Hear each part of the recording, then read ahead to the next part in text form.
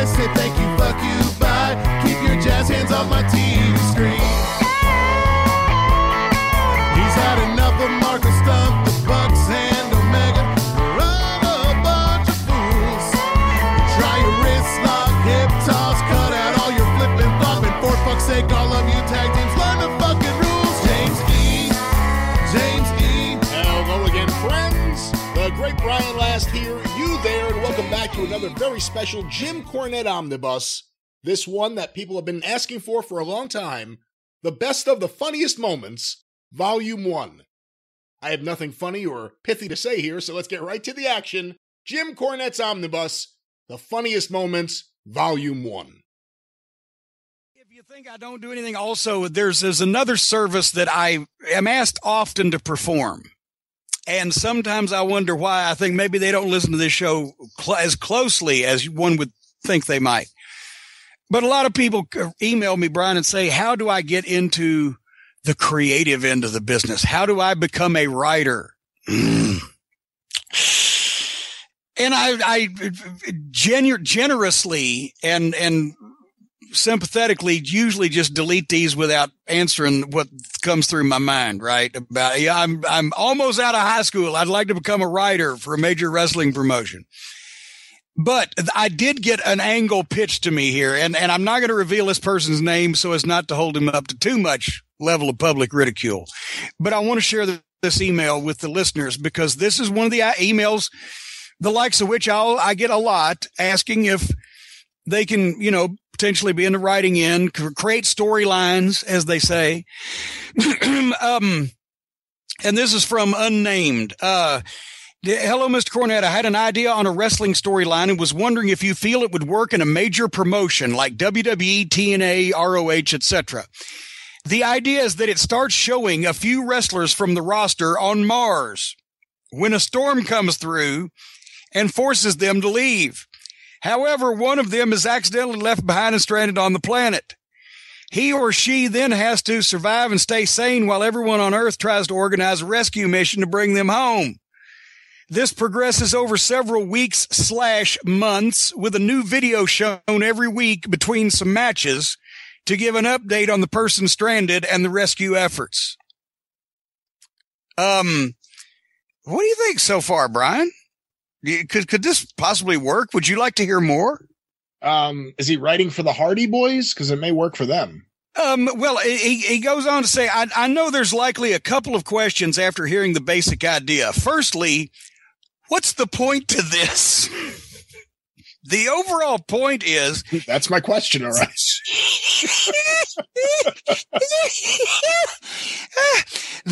The overall point is to get the person stranded on Mars over with the crowd. You make the crowd feel bad for the stranded person on Mars and want him or her to get home safely. Wait, what? Shut up. When they finally do and reappear on the show or pay-per-view, they should get a huge pop and will be mega over. This can also be used as an opportunity for a face turn, as a heel could want to help get the person back to Earth. The second question would likely be, how did they get to Mars anyway? I'm not sure that would have been my first question. I like the idea of him being over big as a babyface when he returns. Just, my God, he's back from Mars. Here he is. So let's back up here. The second question would likely be, how did they get to Mars anyway? Basically, it would be part of the company's space program. They're sending people to other planets and the moon to investigate and see whether or not it's possible to hold shows there. As the company wants to be the first to hold a wrestling show off planet. That's the main idea. Some more details could be worked out in the future when this story is picked up by a company. Please submit more, please. The WHS Crusade for Children this past weekend. The final total, I believe, was over $5.6 million this year that they have raised for the special needs kids in Kentucky and southern Indiana. And this was the 65th annual. Over those 65 years, I believe they're up now to over $180 million. So that is, and it's still the biggest of its type in the country fundraising effort like this. And I mean, and I love watching the telethon every year because, by the way, our old OVW fire department, the McMahon Fire Department, was the #1 fire department out of course, every fire department within 100 miles, large and small, participate. But McMahon was biggest because they got, I believe it was like a $60-something thousand bequest from somebody this year. But they ended up, I think, raising over $150,000 themselves. But they give TV time also to the two little black kids that's like 7 years old that raised $74 at their lemonade stand in the West End. And then they'll bring in this major corporation that you know has some way or another donated six figures, and everybody gets their time. So it's fucking great. But the highlight for me, and I caught this, I didn't watch the whole 24 hours, so I caught this and it was, I popped. Randy Atcher, and that name will mean nothing to you, but for all the listeners in Louisville, all three of them, Randy Atcher actually came back to Louisville and played on this year's Crusade. Randy Atcher in the 1940s and 50s was a employee of WHAS Radio and Television when it was owned by the Bingham family, and that they also owned the Courier-Journal that my father worked for. And Randy Atcher not only was he was a station personnel, but also he was a musician, a country musician, and he not only hosted for like 20 years Hayloft Hoedown, which was the highest rated local program in town where they had a country music show from the studios of Channel 11. And they were actually good. They had some great fucking talent in those days. But also he hosted T-Bar V Ranch in the mornings, every morning at 9 o'clock for like 20 years on Channel 11. Every kid in Louisville grew up watching this fucking show. With Randy's cohort was Cactus Tom Brooks, imagine Festus on Gunsmoke, but as a rodeo clown. And he was the brother, by the way, of Foster Brooks, noted comedian who everybody who watched the Dean Martin roast will remember. You know who Foster Brooks was, by the way, Brian. You go that deep. A fantastic alcoholic, yes. There you go. Anyway, and T-Bar. So Randy Atcher played with one of the old guys that used to be on T-Bar V and Hayloft Hoedown, and of course, and Randy's son was a musician, and he came up from Florida for the deal. And they did like a half an hour concert. And the reason why I'm raving over this is because not only is Randy Atcher the first TV personality that I actually remember in life and was for like millions of other kids around here, but he's got to be 95 years old. And he's tall, and he still has the silver hair and the long sideburns. If Jock Ewing on Dallas was a better looking man and tall and distinguished, he'd look like Randy Atcher. And he had more energy than half the people on the show. And he does the whole thing. And they played Ghost Riders in the Sky on the acoustic guitar. And he's got to be, somebody in Louisville has to tell me how old Randy Atcher is. But if he's less than 90, I will. Well, maybe I'm not. He might be 89, and then I'd be kissing somebody's ass on Broadway. But I'll be surprised if he's less than 90 years old. But the T-Bar V Ranch, where I was going with this, was the first TV show I was ever on. But I wasn't actually on the show being interviewed, because the thing is they had a studio audience of local kids. And they would bring the kids on in between the cartoons and Cactus's, comedy routine and whatever. And they'd interview the kids. They're like 5 or 6 or whatever. And I think I was probably 4 or 5. I was sitting on the bleachers, but I refused. They told, because my dad knew everybody. He worked for the company, right? He said, well, do you want to go up and do an interview? And I said, no. And I sat on the end of the bleachers. So in one crowd shot going to a bumper, they shot me in passing. But the first TV show I was ever on, I refused the opportunity to cut a promo. So we have some interesting news here. I just found some information about Randy Atcher. Oh, I should have known you there in fucking the wilds of suburban New Jersey or wherever the fuck you're at would be able to find this. Randy Atcher was born December 7th, 1918. Oh my God. What? No, what? Is he 100? Now, wait a minute. Atcher receded from fame after his show was canceled, but remained a popular entertainer in Louisville, and he died in 2002. Well, that's not correct. That is, I just saw him. It says he died October 9th, 2002. I mean, it has the same bio here. It talks about Foster Brooks. Was this an old tape? Did I saw you fucking asshole. Are you one? Right at my weekend, they ran a tape on the telethon. It wasn't live. They ran a tape from before HD, obviously in 2002. I hadn't seen him in fucking years. I didn't even know he was sick. Fuck yeah, all right. Oh, God. You know everybody's going to think we set that up. You motherfucker. No, you did not. I didn't know you were going to go there. And when you said... Serious? I'm seriously telling you, I thought, my God, I haven't seen Randy Atcher in 20 years. I didn't know he was still alive. My God, he's got to be 95, and he looks great. It was a tape from fucking 20 years ago. Yeah, and he would have turned 100 this year. God damn it, poor Randy. I would have sent a card or flowers or something had I known. Maybe that's why they aired it, to celebrate the 100th anniversary of his birth. Well, I was doing Cornette's collectibles orders, and I did have a bit of a puny tummy Sunday afternoon for reasons unknown. So I was back and forth to the bathroom a bit.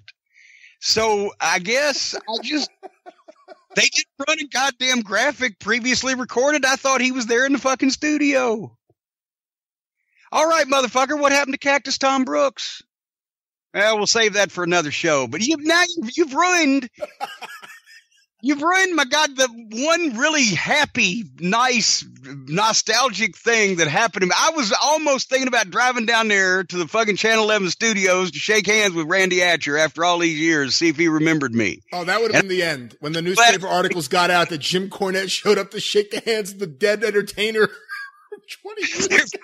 A fucking tape, you motherfucker. You couldn't have let me just go on. All right. I've got things written down here. All right, we're going to talk about the live events. But he remained a popular entertainer in Louisville.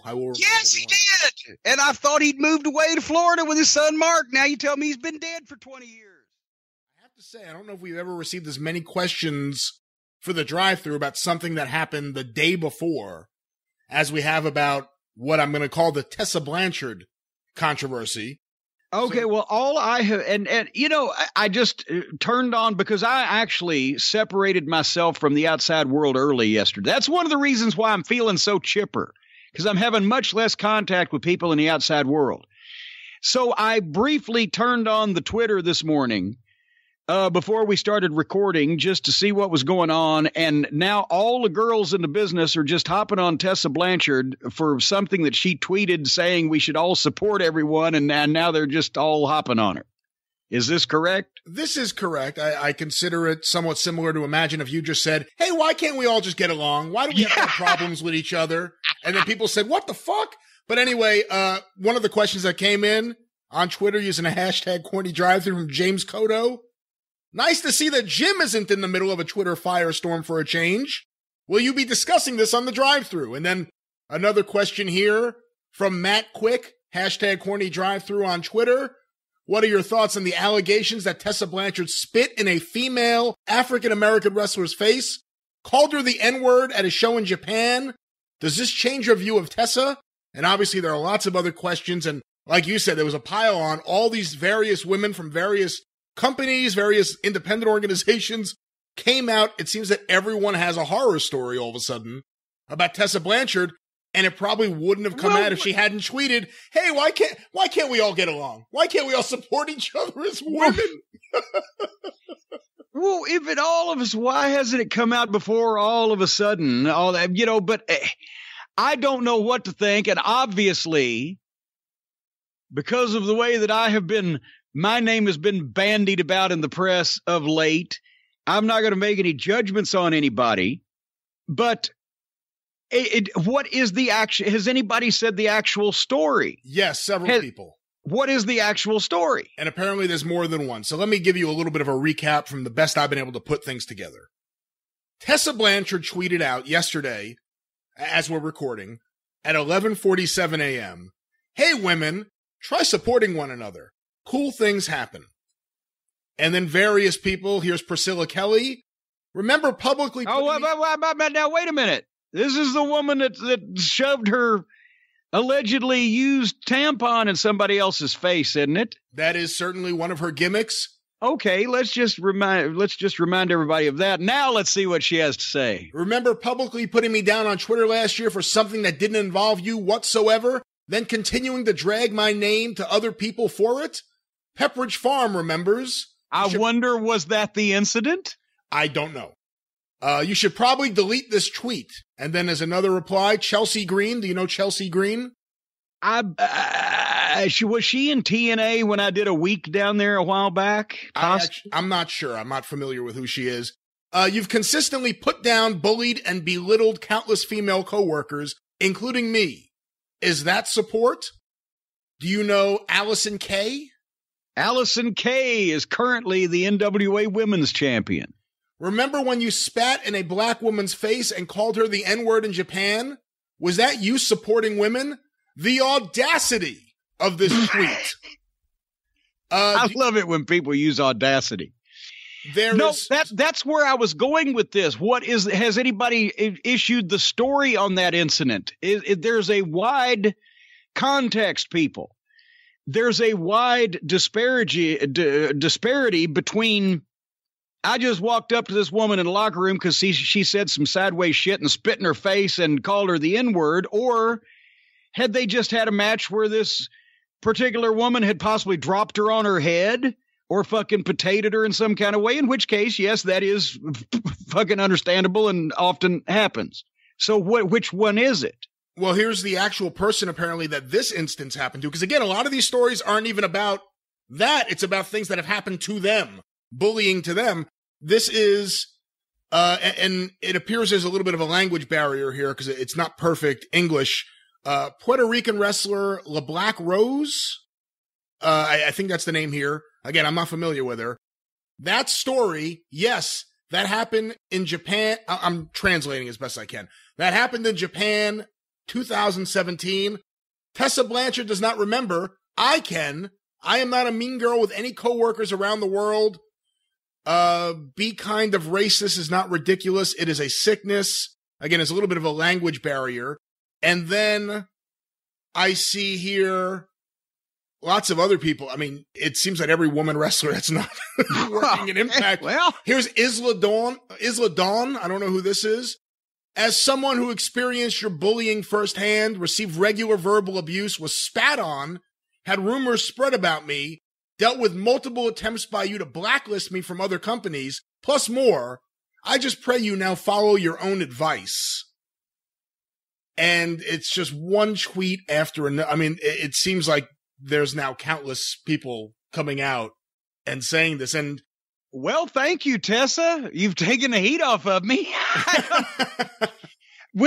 I have met her several times and can't think of a more polite or delightful person to talk to. And as I said, I don't watch her on Impact because I love her what I've seen of her work, but I'm not going to go that far to watch that fucking show. But the few times that I've seen her, she's been an incredible fucking talent, and what intensity, and she works like a guy, which is the ultimate compliment. And she's been nice and polite and bubbly, and I don't know what to think. Do you know a wrestler named Rebel? A Rebel from TNA. Well, yes. I like to think people change over time, but I can confirm the bad behavior and non-supportive attitude in Japan. I was there. Here's Shayna, who's now with AEW. She did more nasty stuff in Japan. Never forget. Practice what you preach, sweetheart. I stand by the Abusa Dorte PR. That's the wrestler who allegedly had the N-word thrown at her and was spit in her face. She's a fun-loving person who would never disrespect anyone. Much love to you, Rosa. Well, here's Allison Kay. Here's Allison Kay again. The reason I've never said anything until now is because it wasn't my story to tell.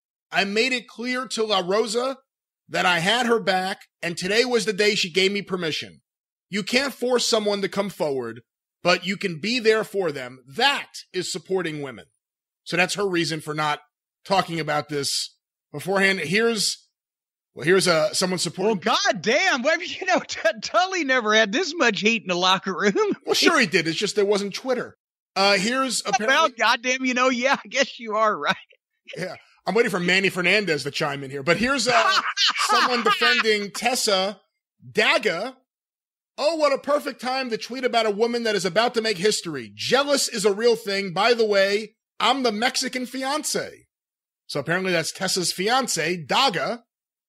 And also there is an element of, she's so much better than the other girls. There could be that as well, but holy shit. And you would obviously admit that she got Tully's people skills. She really did. Well, yeah. And again, you say she was always nice and kind to you. I would have to think that the way she treats someone like you would be different than other co-workers in the same division. And I mean, it's one after another. And she's wrestling, my theory is always, if you end up in Impact, there's probably a reason you end up in Impact. It's wrestling purgatory. Yeah. It's a place to kind of repair yourself. And she's not in WWE. She's not in AEW. Apparently, a lot of these stories, even though they're now publicly coming out, have been whispered about. Do you do anything different if you're Impact Wrestling, where she's allegedly in line, as we're recording today, it may happen, later today on pay-per-view, who knew they still had pay-per-views, she's in line to win their World's Heavyweight Championship from Sami Callihan. Do you do anything differently just because she's insulted every girl wrestler in the business? No. What the fuck? Of course not. If you may have trouble finding people to work with her, or elsewise those matches could be stiff and interesting. No. And just because, once again, somebody called someone a name while they potentially were in a fight with them, I can identify with that. If she walked up. What if they weren't, though? What if they weren't in a fight? Well, if they weren't, then that is a bit strong, and I think she owes the girl an apology.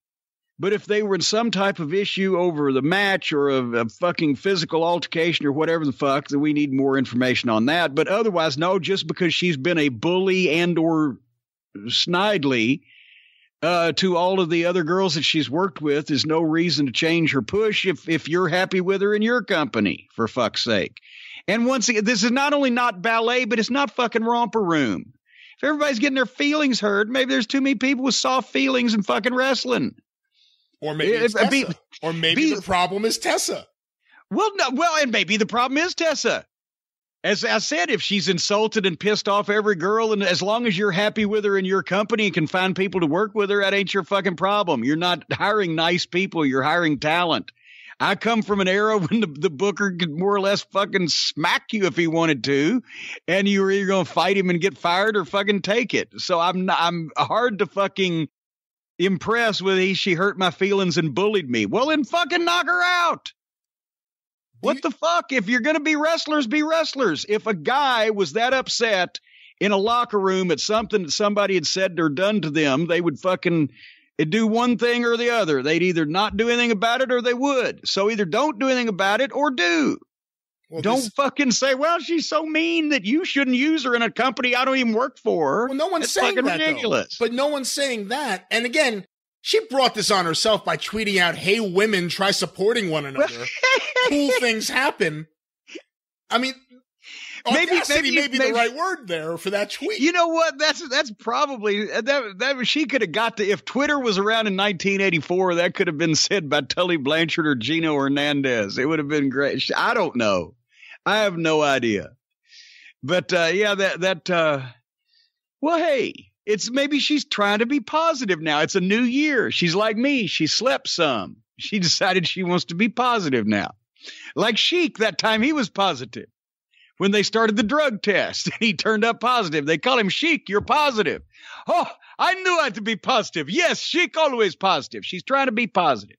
Was it one of the stories that he was like, was Don Morocco positive? Was Jake Roberts positive? I was with them. That's after he found out positive was a bad thing. Obviously Tully had his issues with people. Maybe to this day still has some people skills issues. I've never heard a bad thing about Joe Blanchard, ever. Have you?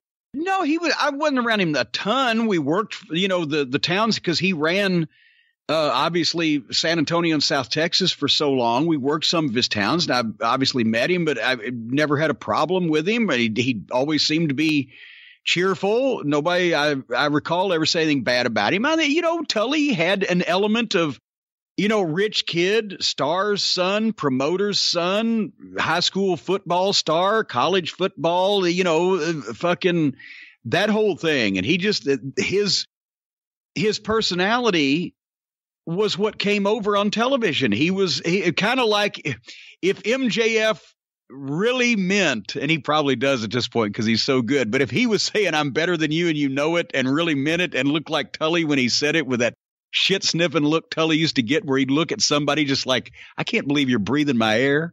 Holy fuck. You wanted to take a swing at him. Tully, just fucking, just that expression. And you'd get that in the locker room. But that's what made him. Think about that. Tully was a normal sized guy. He didn't have an incredible physique. He wasn't incredibly sizable. He didn't do anything spectacular in the ring like a Bobby Eaton or whatever. But he was a main event guy because he had the personality and he knew how to work and he knew how to put the match together and had psychology. And he was like a little fucking just an annoying fucking nappy dog that would stay on you and grind you down and wear you down or whatever. He had that quick way of working. And it was legitimate and believable. He came off like just a regular fucking high school jock football asshole and a rich kid's fucking, snotty, greedy. He was a heel that everybody could relate to. It wasn't like, the Sheik got heat, but nobody in real life knew a fucking guy like the Sheik. But everybody had seen or met or gone to school with or just been around somebody like Tully. Looking through some more tweets here. Here's Renee Michelle from Good God. Beautiful woman in the WWE. Apparently she had an issue with Tessa. Apparently there's a video. I don't know the backstory, but I'm starting now to feel like, fuck, I'm ashamed to be in the, I like I'm Tully and Magnum and poor Tessa. I'm being a party to this. I don't know anything about this. What the fuck? Is it Diona Perazzo? Is that her name? She's one of Rip Rogers' young proteges. Here's an incident where I guess I'm reading between the lines. I don't know the whole story. Someone correct me. During a battle royal, there was an incident with Tessa and she got fed up and she slapped Tessa in the face and they started fighting. God damn it. Here's apparently, I'm reading through this kind of quickly. This is slightly off topic. Apparently there is something, a lot of these women wrestlers nowadays, I guess to make some extra money, they do Patreon. And unlike, if we did Patreon, we would have audio content or potentially video content. They do exclusive photos, bikini shots, whatever it may be. I guess this kind of falls in line with that. I guess if I am to believe what I'm reading here, she took a dump for a fan. What? There's audio of it. I don't know if there's video of it as well. What?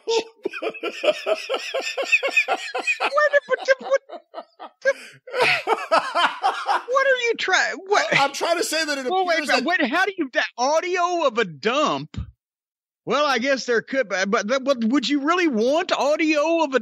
I don't. What? We're not playing this on the show. I will say that. But apparently, well, is this copyrighted? I don't. Is it copyrighted? Can we call Stephen P. New? I don't believe it's copyrighted. Well, then let that baby fire, so to speak. Well, hold on. Let me find the actual audio here. I'm reading about it. Let me get the audio. If you want to. Well, it seems like we should have some more fucking preparation going on here if you're going to malign somebody. I was trying to defend until now there's recordings of her being fucking Princess Poopenhouse. Well, while I'm looking to see if this audio is indeed here, what are your thoughts on female wrestlers doing audio of themselves taking a shit? Beyond the defecation, in terms of like modern apartment house wrestling. What is the definition of defecation? Does it have to? Can it just be crowning? Can it just be peeping? As Arn Anderson used to say, whenever Arn had to take a shit, he'd say, "Can you hurry up and get to the store? I got one peeping." But as far as the custom video thing, I've heard that people have custom wrestling videos. I don't know, because to me, that falls into the category of kind of making the business be fake. So I wouldn't be really in favor of that unless it was an actual video of a pro match in front of people, in which case I would be for that. I don't. Why are you asking me these things? This is a hot button issue. I did find, here's a tweet from Tessa defending herself. Well, yes, let's get something from Tessa's point of view around here. Replying to Chelsea Green again, what Chelsea said was, you've consistently put down, bullied, and belittled countless female employees, co-workers, including myself. Is that support? Tessa responded, I've never been anything but kind to you. I've dealt with mean girls since I started. Not saying I'm a saint. Son of a bitch. Hold on. Or a son of a bitch. Someone from the wrestling business, too. They always got to fucking bother me. Not saying I'm a saint. Hell, I've had my ups and downs, and I've made silly decisions. Such is life. You have zero merit in your comments. Instead, putting me down here for a little clout, you've got my number. There you go. All right. A denial. And call me up. Hold on. Here's Travis Heckle actually commenting on Twitter. Someone said there's audio or video of her shitting on a fan. What? Now, wait. No. Just back the fuck up. No. Now, this is how that shit. No, I'm not going to be a party that. But just 10 minutes ago, it was like there was an audio tape of her farting in somebody's face, and now there's video of her shitting on a fan on fucking Broadway. No, I refuse to believe all this horse shit. I'm waiting until there is more goddamn evidence come in on all of this stuff. Here's some commentary about. What the fuck? William Bozard in the Mothership group. I heard a couple minutes of it. It was definitely going in the toilet because you could hear an occasional splash. Well, wait a minute. If you hear a recording of somebody taking a shit, how do you pinpoint who that person is? Is it like fingerprints? Does everybody's shit sound alike? Oh, well, I'd know that sound anywhere. That's Tessa taking that dump. What the fuck? Well, the other question is, if there really is video of it, did someone say, you know what, I need to capture the audio? Well, yeah, we don't want to show that video, but we need to get that audio out to the people. They need to know about this. If pardon the pun, this whole story stinks, in my opinion. All right, your future Impact champion, Tessa Blanchard. Well, she better watch out for Callahan, though, because he likes to fucking ask people to work with him and then gets mad at him without telling them.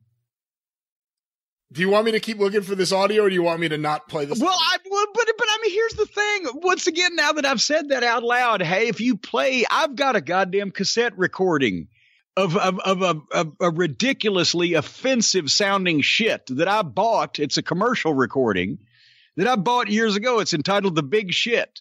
Got it at a truck stop. What? And yeah, it's a cassette recording, and it's got a picture of a toilet on it. It's titled The Big Shit, and it's just this guy taking his horrible sounding shit for like minutes and minutes. And I don't know who that guy is. I've heard him, because I used to have it in the car. I used to play it for the boys. I've heard him shit 30, 40 times easily. But if I was standing right next to him in the middle of a Wendy's, I wouldn't know it was him, because you can't identify someone from the. So how is someone to say this is an audio of Tessa Blanchard or anybody else taking a shit unless a voice authorization has been given? Like, hi, everybody, this is Tessa Blanchard, and the shit you're about to listen to is mine. And then you can run that through one of those voice authorization things, because people would try to. Well, it's like this one guy I know sold something one time that he wasn't supposed to have, right? For a lot of money in cash and shoeboxes. And before he turned that item over, he also had the people that purchased it sign a handwritten document that he had filled out that said, I certify that I did not get such and such item from so-and-so. And then they signed it. So he was covered, right? you can't identify a shit is all I'm saying. So we will not be playing this audio. Well, let's play the audio. Okay, hold on. I'm reading. We just can't attribute it to one single human being. There's no evidence. I can't believe we're doing this may be the big shit the tape that I've had for so many years. Maybe somebody's pawned that off again, but now this time they're saying it's a famous wrestling personality. All right, hold on. I'm pressing play. There's some noise happening.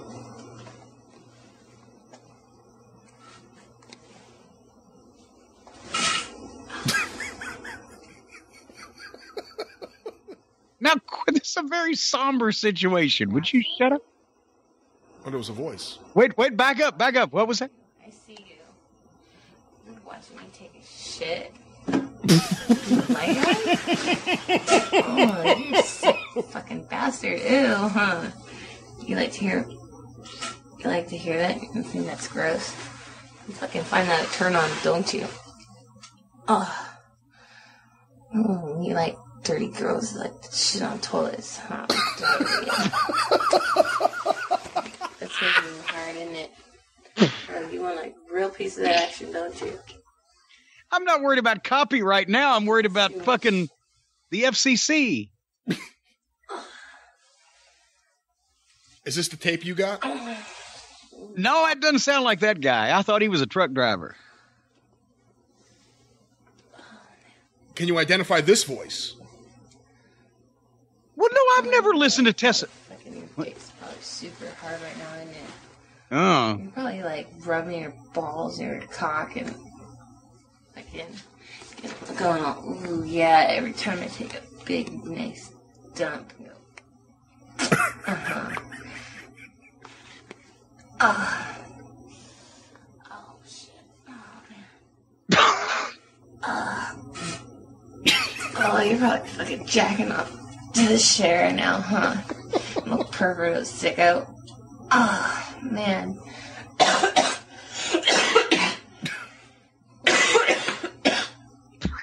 I don't think we're going to be able to put this on YouTube. Watching a sexy hot girl take a dirty, nasty, disgusting dump. Oh, having diarrhea. What the? Oh. Where did this come from? Who released this? This was posted online.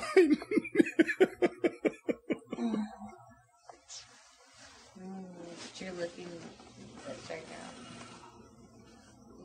Jim, a situation like this, you think she should go to the finish, or do you think they should draw it out? I'm pretty. Go home.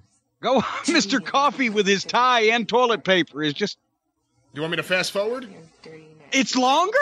You like to peek in on girls with your little camera spying on me? How long have you been watching me? Oh, I wonder how many times you've watched me take a shit in a dump. All those times I come in here and I don't think no one sees me. I'm going to fast forward. You probably like. I wish you would, yeah. You're just like, oh, you just want to put it all in your hand and use the jack off. Oh, like jack off, you want to just put it all in your hand. Oh. I know you do. Maybe I'll put them in a baggie for you and like mail it so you can like put your hand, like your dick in a bag and like use it to jack it off with. Like, oh, what? To your video while you watch me take a dump.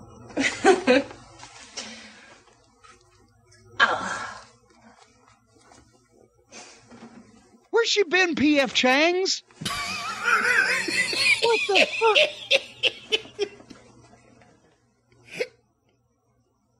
Well, that shit had to be at least 80 Courics. Oh. I'm gonna let you get up that quickly. I'm not gonna let you see that shit. It's still pretty dirty. I think you wanna fucking see what that shit looks like, don't you? And you come here and fucking lick it off for a bitch. Mm. Wait a minute, is the person actually there? I don't think so. I think she's making a video. Whoever this allegedly is. Alright, I'm going back to my stuff that I was doing. I guess I'll see you soon because I shit a lot. Oh! Oh, there's the finish. Well, that's the end of the audio. The audio's almost 6 minutes long. 7 farts. Can we air that? I had no idea when we started this bit because this was obviously not rehearsed. And I have no idea now what to do with this. Not exactly sure, but should we call Stephen P. New and let him hear it? I will double check with Stephen to make sure, because we're not exactly sure who this is. It's been alleged. Well, no, but once again, I don't know what Tessa Blanchard's voice sounds like when she's in the middle of that type of situation. So I cannot, but that if somebody's if somebody's putting that out, it's pretty low. It's pretty damn shitty for somebody to put that out and attach her name to it. If that isn't her, and if that's her, it's pretty damn shitty for her to have put that out. How much would you pay for a thing like that? I would pay $0. No, I'm not talking about you. I'm talking about the royal you. How much would a member of the royal family pay for? No, how much would that be? I don't know. Well, I would have to think if you're someone who's supporting female wrestling by paying for bonus content, this would be high on the list. This would be like the $1,000 tier, I would think. I would think. I don't know. I really don't know. We've reached a new low, a new depth. We have absolutely no finish for this bit. It took a disturbing turn, and I was all ready to just defend everything, but now I don't know. All right, well, let's move on to another topic. Do you think we really should run that by Steven to make sure? I think I'll bring it up to him after the show when I have a talk with him. But take 2. Okay. By the way, if you don't hear that audio here, there's a reason for it. Yeah, folks, if you didn't hear what we just said, then there's a reason for that, but you won't ever know what it was. This one was sent to cornydrivethrue@gmail.com from Roberto DeMarco, whose idea was WWF Greetings on Call. This was a service provided by WWF that allowed people to send greeting calls to others for their birthdays. In 1994, during an episode of Superstars, as Yokozuna went one-on-one with a jobber, Jerry Lawler sent a greeting to someone, and it was The Undertaker and Paul Bearer singing Happy Birthday. Do you remember this? I have no knowledge of, possibly I was in a coma. I don't remember any of this. Well, I have some audio here. Please help me. This is, actually, you're managing Yokozuna here, you and Fuji. This is from 1994 WWF Superstars. Let's hear this. Have you heard of the WWF Greetings on Call? Of course I have. Of course, what does that have to do with you? Well, I'll tell you what. I called up, and I had my choice of WWF Superstars to leave a little message for Helen Hart. I could have had Lex Luger. I could have had Bret Hart. Who would want him? I could have had Razor Ramon or the Macho Man. But I chose the man that this man, Yokozuna, demolished at the Royal Rumble. I chose The Undertaker. And before his final demise, he left a few choice comments for Miss Helen Hart. And the phone should be ringing any minute with this message. Oh, good Lord. What are you up to, Jerry Lawler? Listen to this. Listen. This is Calder. Calling from the My Undertaker and I are calling for. Hello? 1 second, Paul Bearer. I've got to find out something. Please let us know that you have a touch-tone phone by pressing the 1 button now. If you... What the fuck? Hello? Helen? Hello, birthday girl. This is Paul Bear. My Undertaker asked me to call you and give you a special message because he dug up the news that it's your birthday. Here he comes now from the depths of the darkness to try and shed some light on your special day. What the fuck is going on?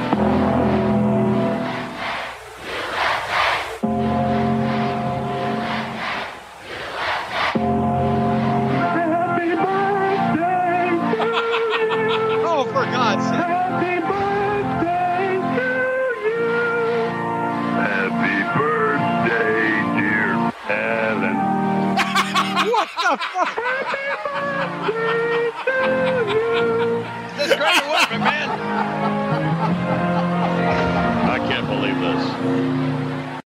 we'll stop it there.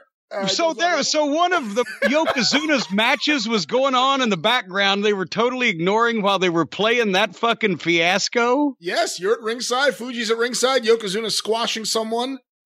And The Undertaker and Paul Bearer are leaving a message for Helen. And apparently they had them record it's like one of these automated prompts. They had them record like Billy or Joe or Helen or Betty or whatever, and they just plug it in. That's right. Good fucking God. No, I don't. I think that probably was the only time that was done, wasn't it, on television? Because if it had been done more than once, it seems like I'd remember that. I don't remember any other times it was done, but I have a feeling I know why it wasn't ever done on TV again. Good fucking God. I have no knowledge of what was going on there, but one of the things that they were trying to do back then to get with the modern program. Oh, look at all the technology. We can do these things. If fucking hell. Well, you have nothing else to add to that, so let's get another question. It can't all be diamonds. Well, you just want to get to the next segment because it was your all-time favorite. Let me just say, I'm going to say something before we get going. This next segment is one of the greatest things I've ever seen. This is the best segment in the history of AEW. You get every emotion, every feeling you would get from AEW in this one segment. It starts off and you're like, all right, let's see where this goes. And then you're like, what the hell is this? And then you're like, oh my God, this is awful. And then it's, holy shit, where did that come from? This is awesome. And then it goes right back to, it's AEW. There is so much that happens here. I rewound and watched this 3 times. I watched this live. I had to do something at 8:30. So I only had a half-hour window I could watch one of these shows live. I chose AEW. So I watched this live as it happened. I sat at my desk. I was howling with laughter. I thought this was the greatest thing ever. I couldn't believe it. At first, I thought they were going to do a Cody's having an affair angle. And I was like, oh, this is going to be the greatest thing ever. This is the greatest. But then it went in a completely different direction. And it was one of the most beautiful train wrecks I've ever seen. And at its peak, at its greatest moments, it was fantastic. And at its worst moments, it was something I could just be entertained by. It didn't have the shock appeal, no pun intended, of the Shockmaster, but it was really spectacularly bad television in the same vein. It was beautifully bad television. I couldn't look away. I laughed. I covered my mouth and said, oh my God. It was perfection. In the world of AEW, it was perfection. This is the greatest segment in the history of AEW. Well, let's explain for the folks who didn't watch the program or don't watch until we talk about it so you know what to look out for. Cody has his big entrance. He's dressed in a suit. He looks professional except for the neck tattoo, but he's coming out and the music and the cheers and everything. And I thought this was going to be some kind of serious interview segment or something involving Cody. And the first thing that I wrote down was that I know we've talked about this before. I like Cody's promos, even if you think sometimes they veer into, and I agreed with you a time or two, the theatrical or maybe too grandiose in their soliloquy. He delivers things easily. He likes being out there. He's relaxed. I hear Dusty in his cadence, if not in the actual verbiage. And by the time that I said that, he's talking and a woman walks into the ring that we've never seen before from behind him. And, he realizes that she's there. And he turns around and he says, can I help you? I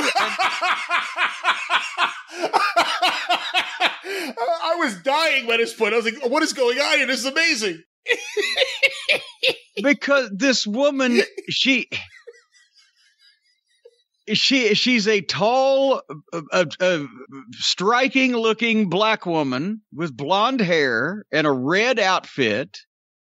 And she's got abs. As a matter of fact, at first I thought, oh my God, it's Linda Miles. She's back. Oh, don't say that. Well, and now I don't want to besmirch the name of Linda Miles after I heard this promo.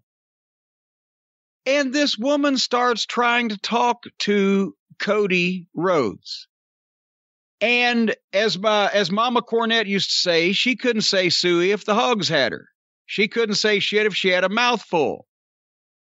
It was Big Mama 85 Jim Crockett level bad. I wrote, oh my God. She's like, Cody, I've looked for you, or I've tried to find you, or I've wanted to confront you, or whatever. I've looked in bars. I've looked in cars. You see, that's why at the beginning I thought it was going to be, Cody, we've been having an affair. I was like, oh my God, where are they going with this? Well, I didn't even think that, because I thought, my God, I don't know what I thought, but this girl was awkward. She was gangly and nervous, had no idea what she was doing, had no business being on national television. She had memorized some shit she was supposed to say. She couldn't get her name out. Is it Jane Cargill? Well, might as well have given her, fucking Eustace McFingermang McGee. Give her something else even harder to pronounce. Von Hepper Trepper. Von Hepper Trepper. And she was trying to lay out some kind of story, and Cody kept standing there, and you could tell by mental telepathy he was trying to will her to get this out. And I wrote, why is this happening? It sounded like the fucking county fair speech by Don Knotts in The Ghost and Mr. Chicken.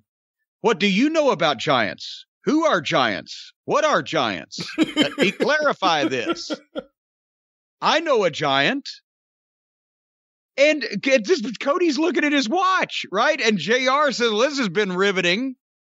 She has, in a monotonous, like machine-like delivery, beating around the bush. Then she finishes apparently what she's saying and leaves the ring.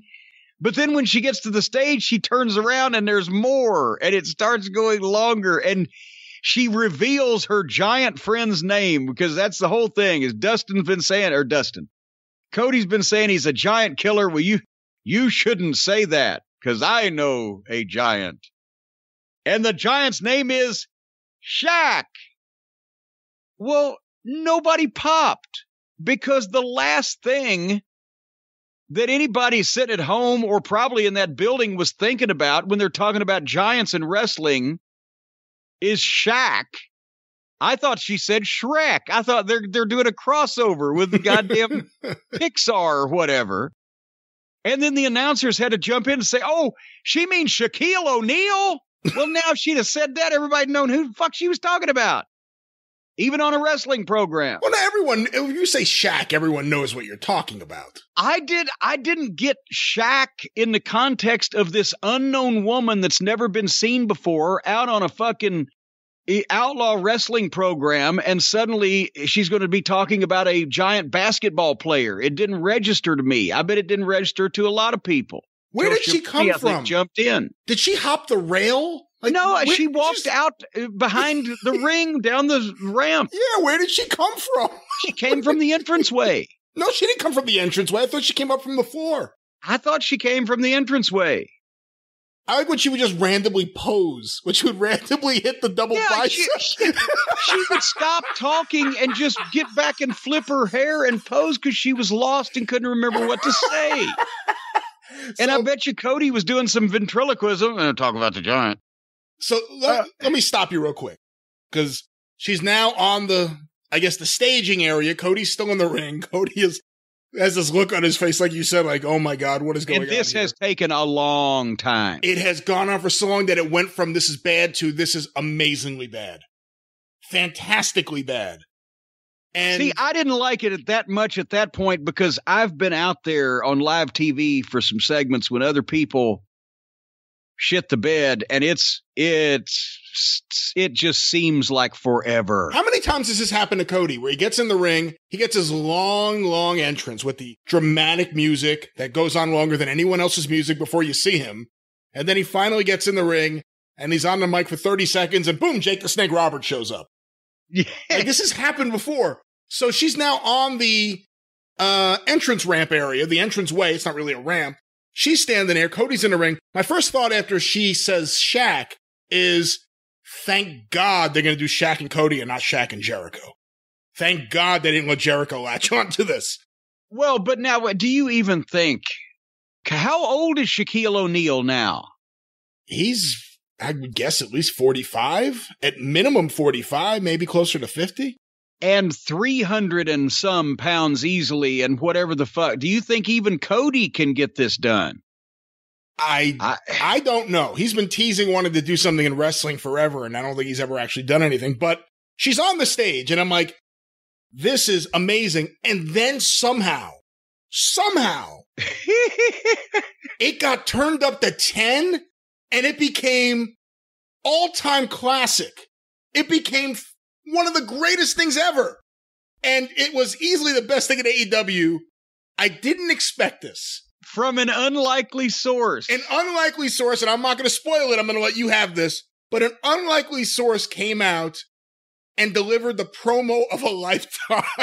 Thank you for the handoff. Ladies and gentlemen, as this Linda Miles-looking woman named Jane Cargill was standing there and had dropped the Shaquille O'Neal bomb, here comes Brandy Rhodes. And she's pissed. And she launches into old Jane with the goddamnedest promo that I've ever heard in my life. She meant every word of it. She was cussing. She was pissed off. She told her everything that she should shove up her ass and exactly which fucking direction to do it in. I mean, it was great. And it was Brandy, and it was great. I mean, her promos go from sounding like Meryl Streep to sounding like Butch Reed. That was it. It was Butch Reed 85 calling Dark Journey a heifer on Mid-South TV. Yeah. It was incredible. Incredible. Oh, and where did this come from? Right then, I wrote Ole, Piper, Foley, CM Punk, Brandy. In the all-time pantheon of promos in pro wrestling. And then, as she basically told her to get her bitch ass out of her building there, that here comes Jerry Lynn to separate. Oh, no. You're skipping over some of the most important parts. Okay, well, go ahead.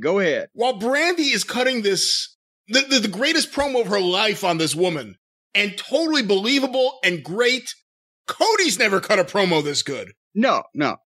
This woman is standing there and she's posing and she's smiling. You don't know how to sell it. And she's not selling. So then Brandy says, convincingly, you better get out of here. But then Brandy gets out of there and turns around and starts walking away, and the girl just pats Brandy on the ass. And that caused Jerry Lynn and all the officials to run out. And that's the thing. If you'll notice, they pick their spots on when to run out. They did it another time on this program, but so Jerry Lynn's separating the women, and then they can't leave well enough alone. Because then Cody's still in the ring watching all this go on. Cage attacks Cody from behind and power bombs him. And here comes Starks. And they're kicking the shit out of Cody. Well, then Darby Allin's music starts playing. And they just freak out and stop beating up on Cody. And Darby Allin is 100 feet away. They stop beating up on Cody when the music hits for this brooding twink to walk as slow as he can down the entire building to get to the ring. And then he rolls in the ring and they charge at him and he hits him with his thumbtack jacket. He's wearing a jacket covered in thumbtacks. Everybody has one of those. They were all the rage back a few years ago, and you got one sitting in your closet. And he hits them with his thumbtack jacket, and then the fucking heels bail out and are leaving Taz and Starks. Taz is standing on the stage saying, like, okay, all right. Yeah, Taz, come on back. The guy with the 150-pound guy with the thumbtack covered jacket just beat up my giant bodybuilder, my sexy, Ricky Starks, stroke daddy. And besides the fact that they waited for him to come in the ring, stopped beating up the guy that they were beating up, and waited for him to come in the ring, and then got beat up by him. Then, if they hadn't blown enough heat off of these heels already, as the heels are leaving, going down the fucking tube, somebody had told Will Hobbs in the back, "Hey, Will, go out there and throw a chair at him," because here comes Will Hobbs. The heels are leaving, going down the fucking passageway, and Hobbs comes out and throws a chair at him. You better get out of here. It's like the time that Heyman threw the garbage can at Ric Flair after Flair had already left the room. And everyone calls him Will Hobbs except for Jim Ross, who keeps calling him Willie Hobbs. Willie Hobbs, baby. Willie Hobbs, back in here, Dusty saying it. Dusty would call Willie Hobbs the same thing. As a matter of fact, Dusty would have written Willie Hobbs on his lineups. He had nicknames for everybody, either initials or nicknames.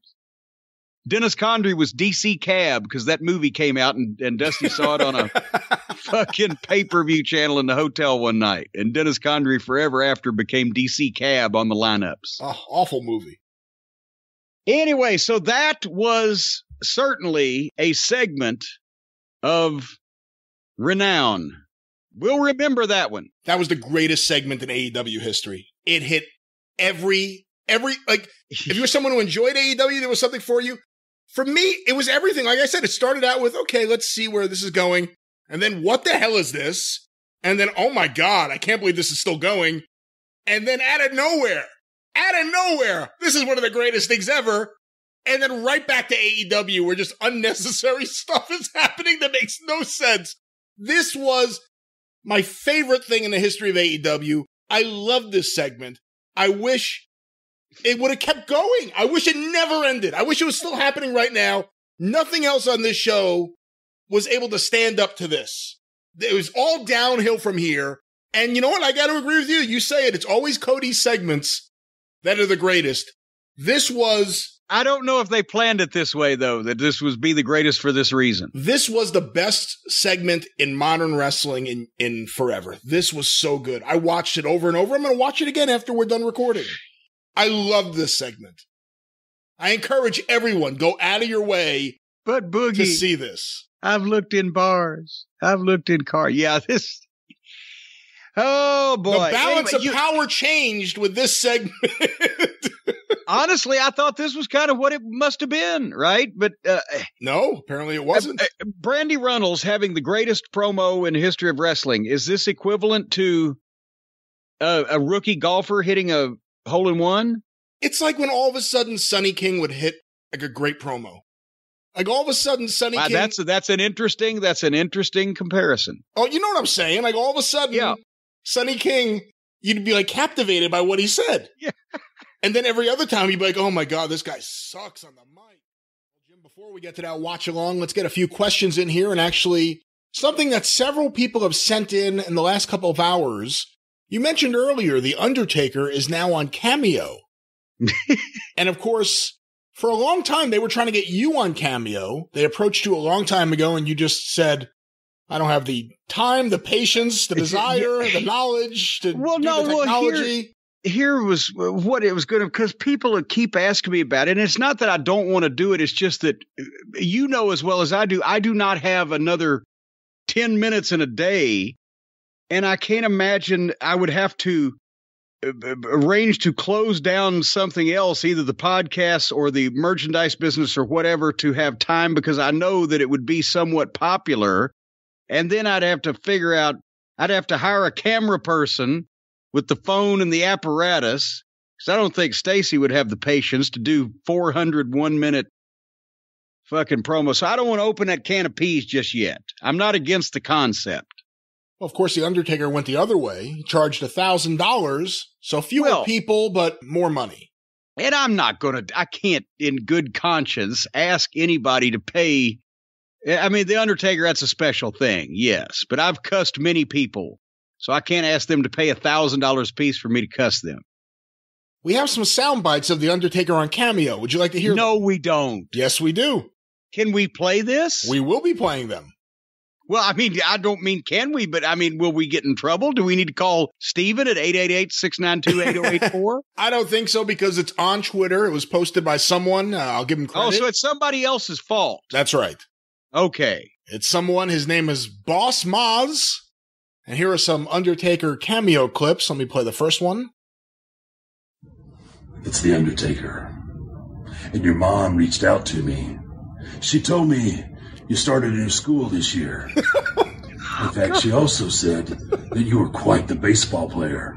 Oh, no. All right, hold on. That's the, it loops itself. That was the first one. Here's another one. I just wanted to reach out and tell you it's going to be okay. You just keep waking up every morning and putting one foot in front of the other. And it's all going to work out eventually. You can do this. I have faith in you. And if you can't believe the living incarnation of death when he reaches his hand out to touch you, that everything's going to be okay, who can you believe? And he's in a black Undertaker coat. He's wearing his Undertaker outfit underneath it. He has the hat. Hey, some guy's hooked up to all kinds of fucking tubes in the hospital. And they feel, well, he's a wrestling fan, so we'll get him this. It'll make him feel better. And he regains consciousness through a haze of his medically induced coma. And the first thing he sees on a screen is the Undertaker saying, I'm reaching out to you. Fuck. To give the guy some fucking acid, you'll really fucking... Let's play this one. It's the Undertaker. And all the votes have been cast, and they've all been tallied. And it looks like you, Robbie, are the greatest Undertaker fan of the last 30 years. With you and your collectibles, you've become the #1 fan of the Undertaker. The #1 fan. The #1 creature of the night. Robbie, you are the man. And you are the #1 fan. All right. That's the Undertaker's. I've looked in bars. I've looked in cars. And here you are. What, did Robbie have to pay extra? Or who stuffed the ballot box? Was this a rigged election? We've gotten in a lot of trouble talking about rigged elections here on the program lately. We have. Let's hear another one from the Undertaker. The undead Undertaker. I got your note. What? And before I thank the McMahons, I want to thank you for being such a fan. I don't know if I've ever heard either the Undertaker on television or Mark Calloway in real life say, I got your note. Thank you. Thank you for being such a great husband. Thank you for being such a wonderful father. Thank you. Oh, Jim, you got to start doing cameos. You got to start doing these.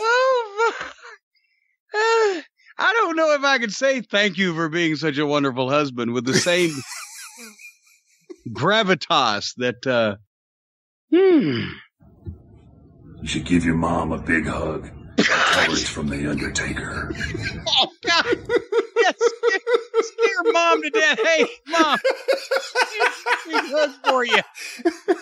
Did you ever see the movie Death Takes a Holiday?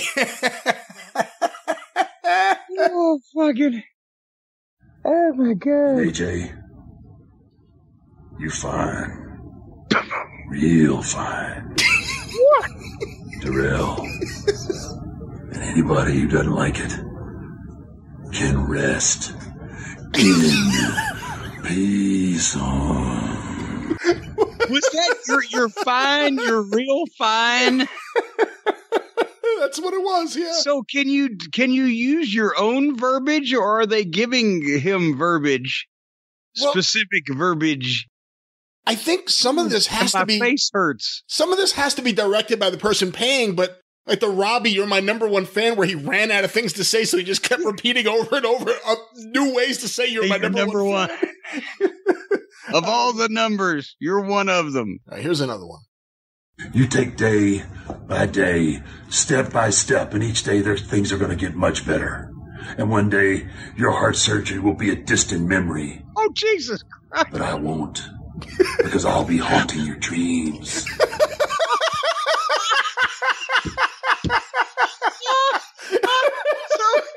So if you make it through this heart surgery, just remember, I'll be haunting you forevermore. That's something to look forward to. That'll get me right through that surgery. And if people don't go out and buy that book, they may come face to face with horror. Horror of the Undertaker. Buy the book. Okay, that was that one. That's just a simple extortion threat, isn't it? That is. We have one last one that I see here. Let's go to this one.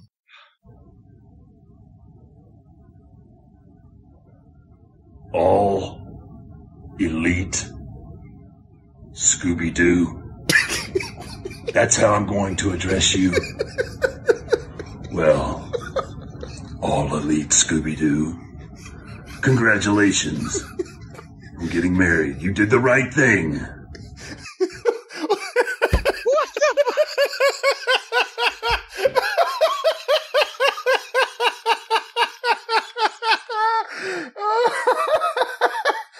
All elite Scooby-Doo. Well, Jim, here's the Undertaker on Cameo. I mean, at least he's in gimmick. I'll give him that. Hey, you've hurt me. I've got a chest pain here. My face hurts. Oh, that is not... You know, that's not a gimmick. It's the greatest gimmick in the history of wrestling, but it's not a gimmick that lends itself to fan greeting messages. It's not like Jimmy Hart's, hey, poo-poo, love you guys, hey, keep it rocking and rolling, baby, yeah. It's hard to exhort people to want to live another day when you're actually the reaper of death. Does this change the way you think of Cameo? You can do these. You can crank these out. Let's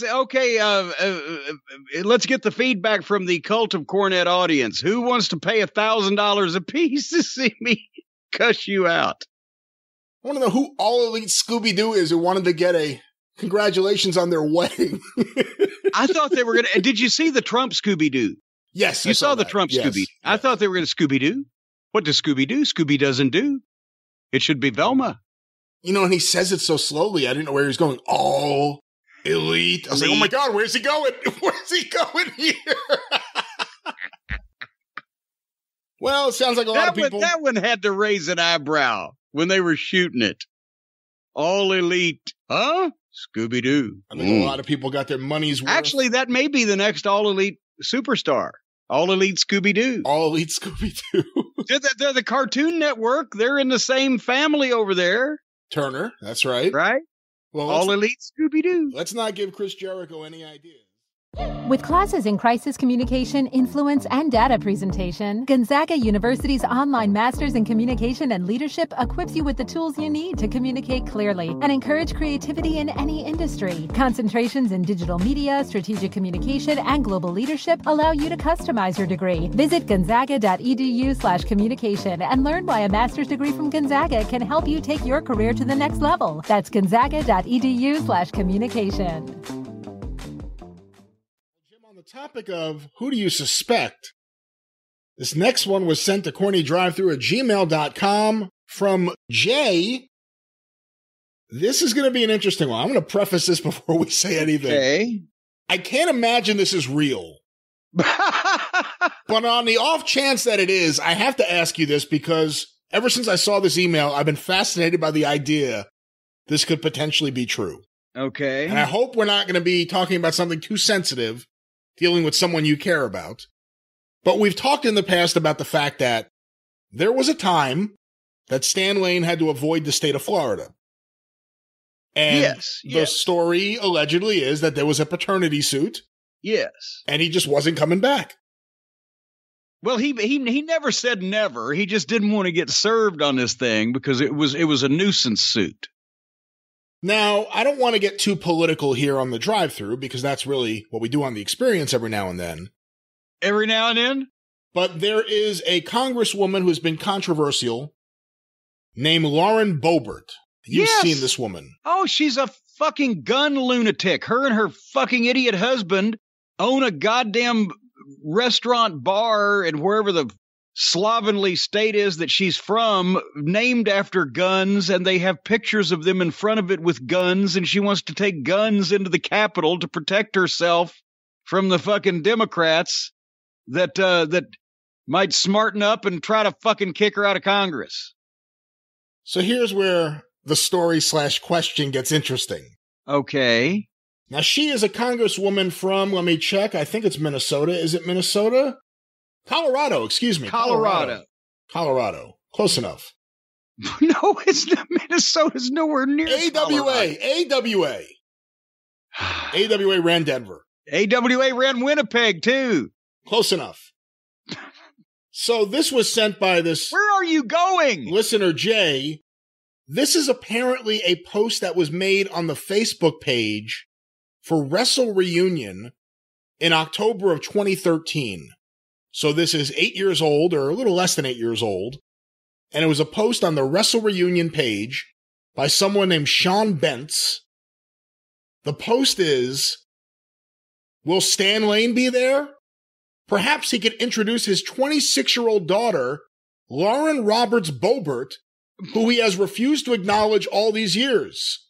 She looks so much like his mom, who just turned 93, and sadly has never met her granddaughter and 4 great-grandchildren. By the way, I'm Stan's maternal first cousin. There might have been a 1990 paternity fraud, but 2013 autosomal, I don't know if that's the word, DNA is awesome. So apparently some listeners have put 2 and 2 together. This old post saying that his 26-year-old daughter was Lauren Boebert in 2013. And upon looking at her Wikipedia page, she's from Altamonte Springs, Florida, originally.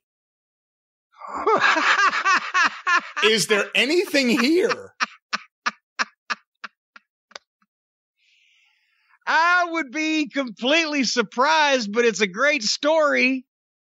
And actually, I don't say I'd be completely surprised because that definitely isn't the paternity suit that we were referring to with Stan Lane in Florida to begin with. But I fail to see why that if he was indeed her father, he wouldn't have got sued over that too.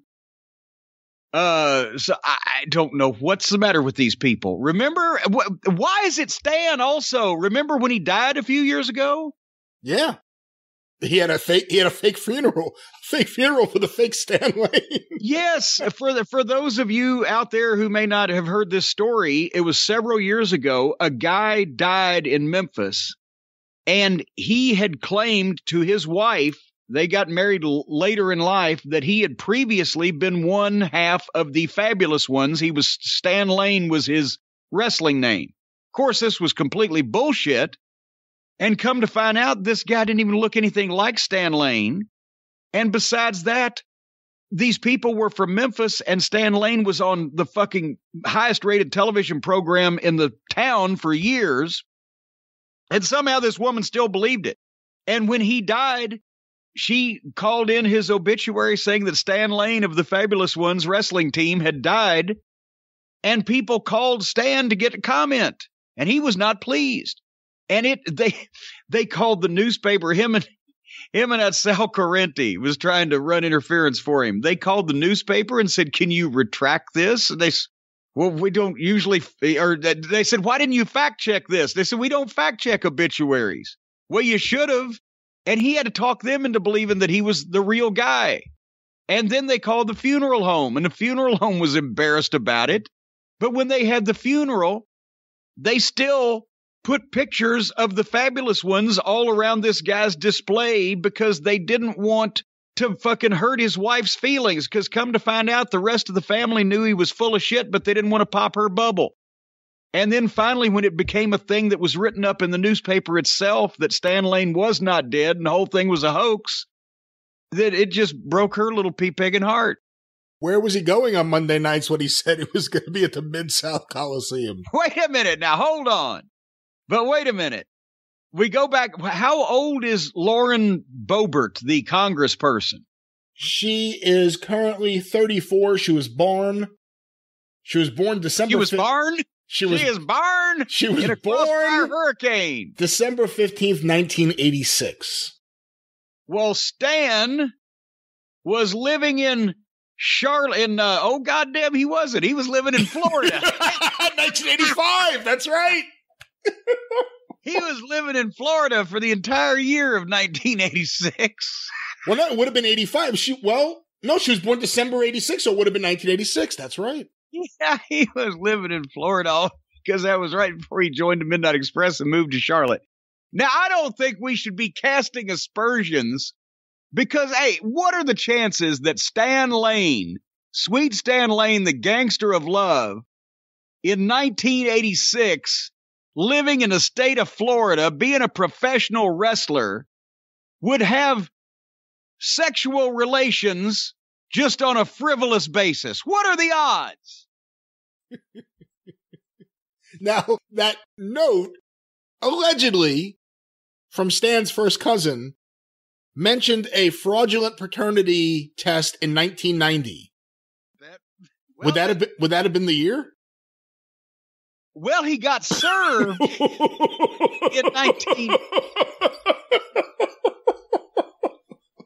late 1988, but I believe that it was finally adjudicated in 1990 that was a fraud. But that we've told that story before. I don't know that we've mentioned the exact year, but that's certainly easily obtained information. That doesn't prove anything. Oh, Stanfield, couldn't it have been a Democrat?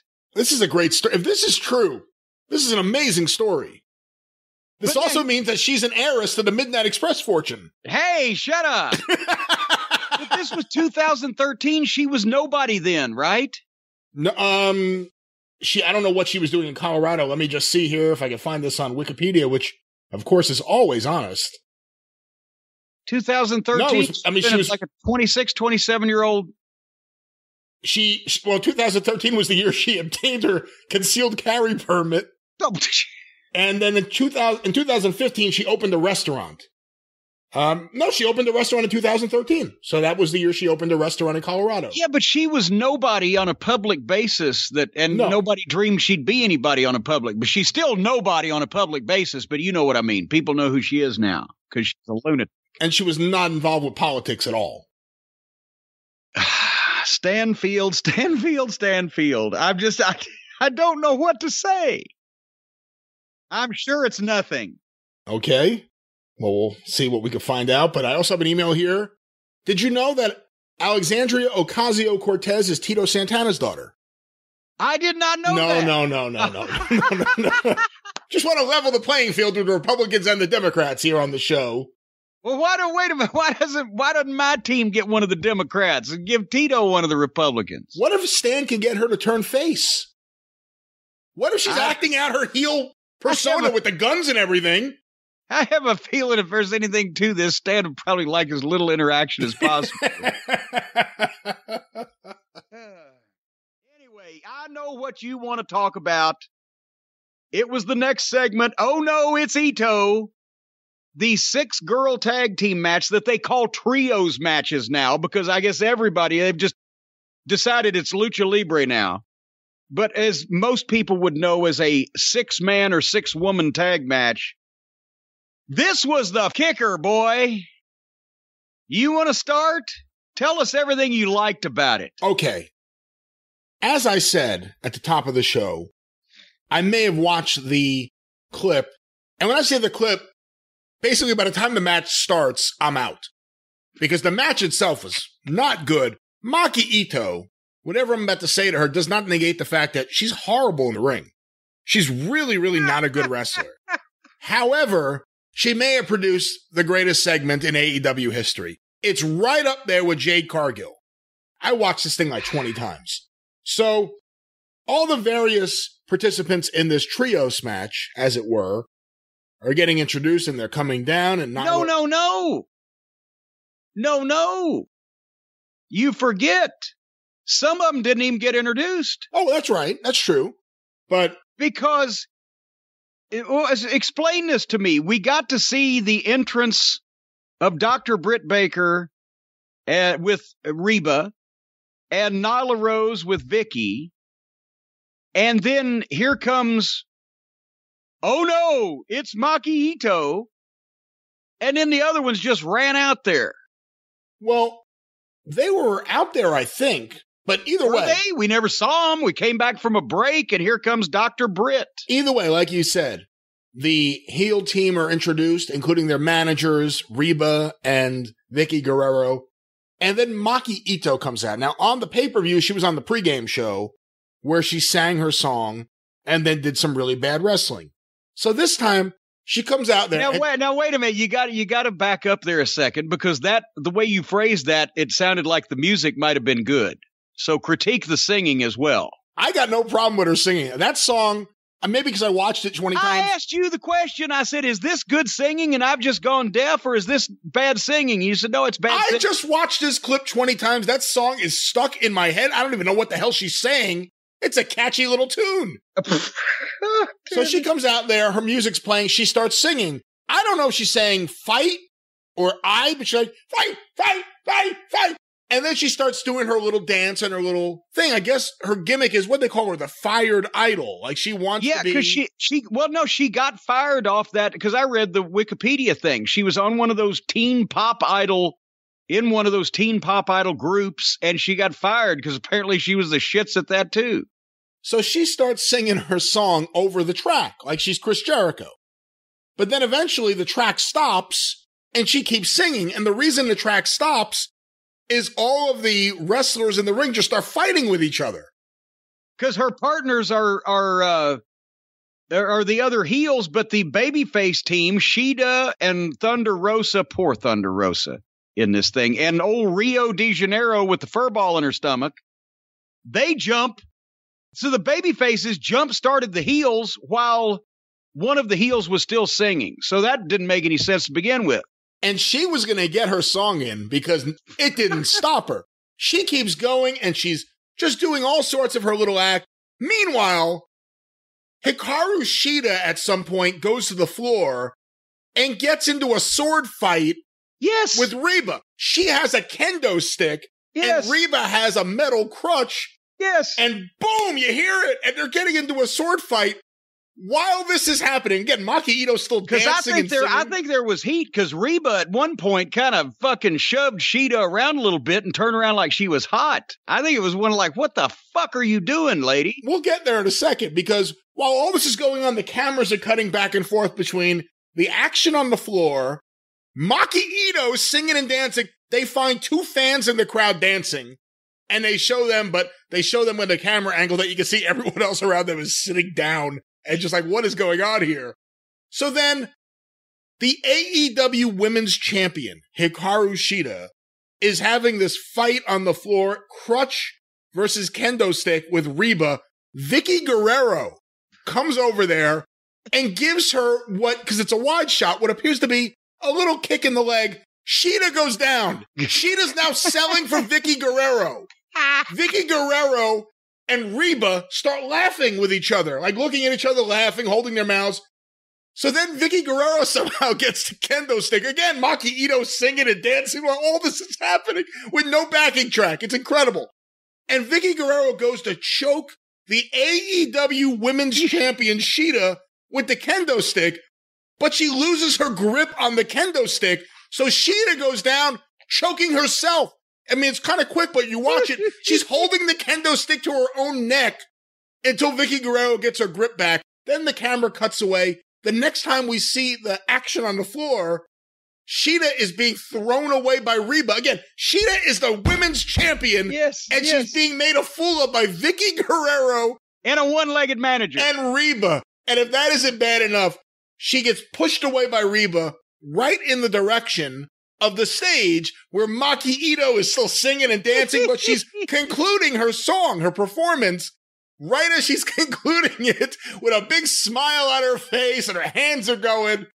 Shida gets up there and Maki Ito takes the microphone. I've never seen it done like this. No, wait a minute. You got to remember there was a swing and a duck.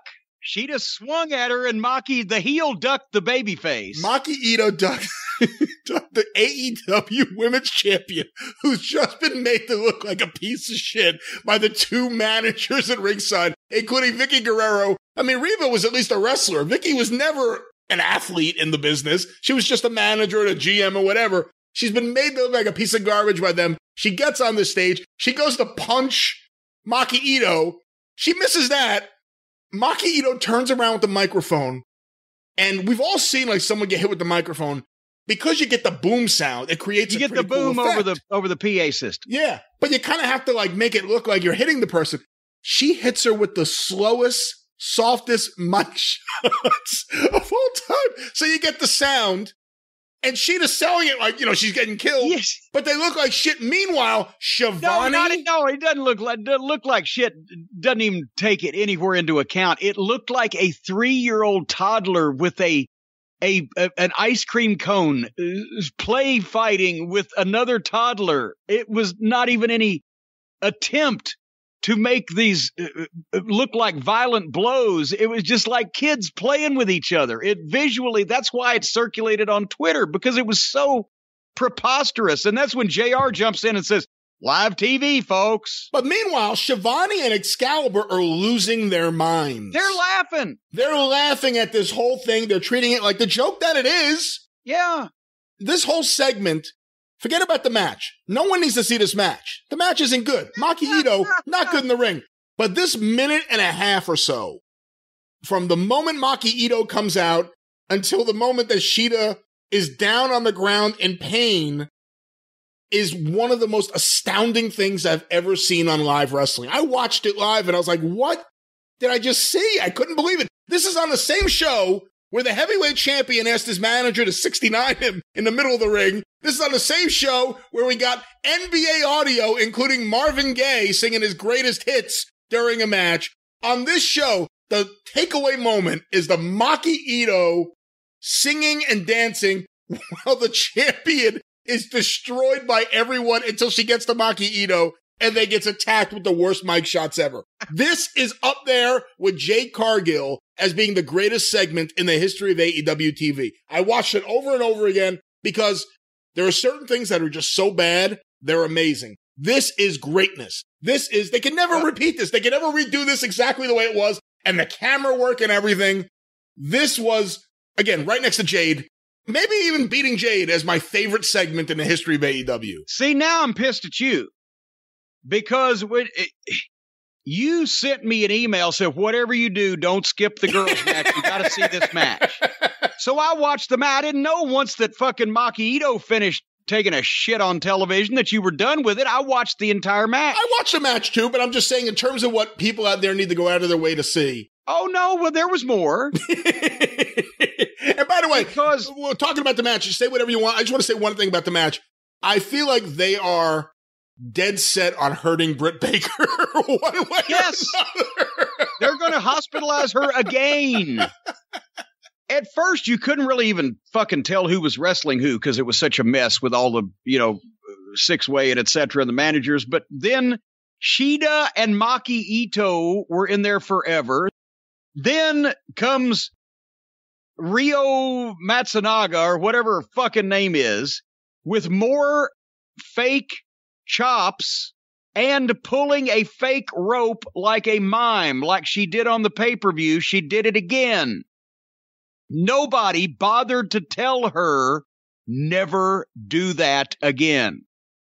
So she's actually, and there is fucking Maki Ito staying in the corner while this fucking girl fucking hits her with fake chops over and over while making funny faces and running in place, and then goes out in the middle of the ring and pulls a fake rope from side to side and then goes back and hits her again, and she's standing in the corner for it. And then, as you mentioned, Shida at one point snap suplexed Ryo supposedly into Britt Baker. They missed her, thank goodness, because it would have probably hurt her, but it missed the move they were trying to do would have hurt her, but thankfully they missed it, like every other move they tried to do. Every time that either Maki Ono or Rio de Janeiro breathe, it's embarrassing. Poor Thunder Rosa. She's outnumbered by the fucking chlorophyll crew here. They're all green. But at one point, she was going to dive off the top rope onto everybody, and she saw Britt Baker in the ring.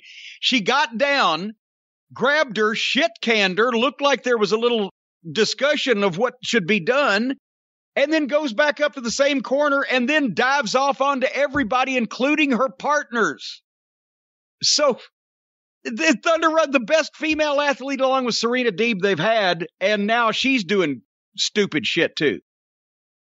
And then there was sloppy stuff with Reba and the crutch, and then Thunder Rosa just dropped old Maki Ono on her head legitimately, fairly stiffly. 1, 2, 3. And then Britt Baker comes back on Thunder Rosa, hits her with the crutch, and they get in a schmoz with the girls on the floor. Britt Baker lockjaws Thunder Rosa. Every match, main event, preliminary, whatever, also has to have an afterbirth to just really leave a bad taste in your mouth. Nobody can just win and leave. There's got to be heat after or some kind of issue. This could have been top to bottom the most unprofessional display of alleged pro wrestling that I've seen on Major League television. And I loved it. I loved every moment of it. It was great. You can disparage Maki Ito by calling her Ono. I don't know if that's a shot at Sonny Ono or Yoko Ono, but she is Maki Ito. She is, the fact that she's so bad in the ring makes everything else so amazing. Because she seems like she's really into her performance. Oh, she's having a ball. She's having a great time, and the commentators are too. And the two fans in the crowd that stood up to dance, they were too. She is amazing. I can't believe this is her act, and this is all happening here. This was just such an amazing segment. This AEW women's division, it never lets you down, and it always lets you down. I mean, there's just so much here. I love this segment so much. I really do. I wish Riho was in this match. The more we see these other girls from Joshi Princess Pro or whatever the apartment house is, the more I do appreciate Riho. Riho is tiny. But I realized it the other day because I was watching her on something. She always has that look on her face like, derp. And I can appreciate Riho the more I see these other people like Maki Ito and Rio Matsunaga or whatever her name is. I'm just going to say this because everybody's like, and even you sometimes, oh, so-and-so's not a Japanese schoolgirl. Well, I've seen too many of them. They've muddied the water. The point is, people are starting to come around and realize what's Cornette been saying all along. Just because a female is of Japanese descent does not genetically predispose them to be a great professional wrestler. Yes, as we've talked about, the 90s All Japan Women Dojo, they didn't train those girls, they tortured them. They were serious as heart attacks. They were in fucking shape, and they could fucking work. And honestly, I thought they did too much also because if the one girl, what was her name? You might remember it, broke her fucking neck in the match, taking a tombstone pile driver off the turnbuckles and finished the match while holding her broken neck and head in place with one arm and finished the match with the other arm. Little too far. And also, I always thought, watching those matches on tape, that obviously they did too much because if they're doing stuff that should hurt a 250-pound man, but a 125-pound girl lives, so, it's fucking too much. But I wasn't offended by that because nobody in America was going to see Japanese women's wrestling. It was for the minute tape trading audience, a niche group, and it wasn't going to make American wrestling look bad, or the fans weren't going to see this and it obviously be an expose. Well, look, that fucking 120-pound girl took that and the guys get carried out in an ambulance over it here because nobody was ever going to see it here. But now two things have happened. Number one, they brought Japanese female wrestling to us. And number two, they didn't even bother to set up a training program equivalent to the one they had then, but instead they have joke outlaw wrestling groups, male and female, in Japan as well as they do here in this country. And that's where I've been explaining all along, and now people are finally realizing, oh, golly, that's where Twinkle Toes gets his talent from, is the Japanese outlaw women's groups, not competent, trained, experienced professionals, goofy Japanese fetish objects, whether it's fetishes or cultural differences, whatever the fuck you want to call it. It's both incapable of getting over in the United States on a mainstream basis, and it's embarrassing to the wrestling business. They're playing cosplay wrestlers. I say this, but this is legitimately it. The girls are cosplaying as wrestlers when they're failed pop idols and fucking 12-year-old gymnasts. And this is what fucking Harpo has contributed to American television. Let's put rotten talent on national TV and make the wrestling business look bad at the same time. And everybody's been saying for a year and a half, oh, Cornette, yeah, but now they're starting to fucking see. And you like it. I like this. This was great. And again, I think there are some bad Japanese women wrestlers, but there are good ones too. And I feel sometimes you get so upset about the bad ones that you overlook the good ones. Or you put down the good ones. You're prejudiced against the good ones because of the bad ones. What you think? If you ate 8 hot dogs in a row from different places and they all fucking made you sick, would you eat number 9, or would you just say, fuck it, I'm done with hot dogs? Well, that's a good point. All right. That's a good point. That's the moral to that story. Ah, there was a moral to the story. There was a moral there. The morals of the story are the most important thing, young Brian. I'm a little distracted. Who is this? Who? I don't know. I'm going to give this guy credit. I don't know why he sent this to me, but I'm laughing at the headline because I don't know anything about this. Someone on Twitter, Andrew Monahan, just sent me this article from a British newspaper. The headline is Mars Bar's Up Arse Champ branded a cheat for using the small multi-pack one. What now? I didn't even understand all the words that you just read there. Can you please give that to me slower and in English? Well, they don't have them here in America anymore, but you know what a Mars bar is, of course. I didn't know they didn't have a Mars bars. It was a fucking candy bar. I didn't know do they not make them now? I was under the impression they don't make Mars bars domestically, only for the other countries. I don't know. I was never a Mars bars consumer. I've just heard of them, obviously. Well, the headline is Mars Bar's Up Arse Champ. So apparently he's the champion of sticking. Oh, up arse, A-R-S-E. That's right. It's the way that the folks across the pond say ass. So the Mars Bars up the arse, he's a champion of sticking Mars bars up his ass, is what you're saying? You would think, but apparently he's been branded a cheat for using the small multi-pack one. Well, God damn it. Now, who can you trust anymore? So I got distracted because I was like, what is this? And then I read the first paragraph. The world of competitive The world of competitive confectionery up-arsing is in turmoil. After the man who held the Mars Bars Up Bum record had his title withdrawn. So apparently the title's been vacated. Okay, continuing on, does it give any background on this competition, where it got started, where it's perpetrated at? Mark Anderson had kept his record of squeezing 12 of the popular household treats up into his otherwise out-of-bounds bun. Oh, the British. Up into his otherwise out-of-bounds bumhole since last summer. But now, the all-powerful International Anal Insertion Association has ripped the award back off the Garden Wait a minute. The IAIA? The IAIA sanctions this? That's right. Well, then it's got to be legitimate. The outfit's official rules and regulations committee says Mark, 41, broke all their bum fudge guidelines. Broke all their bum fudge guidelines as he failed to use standard size 51 grams Mars bars to pack up his fundament.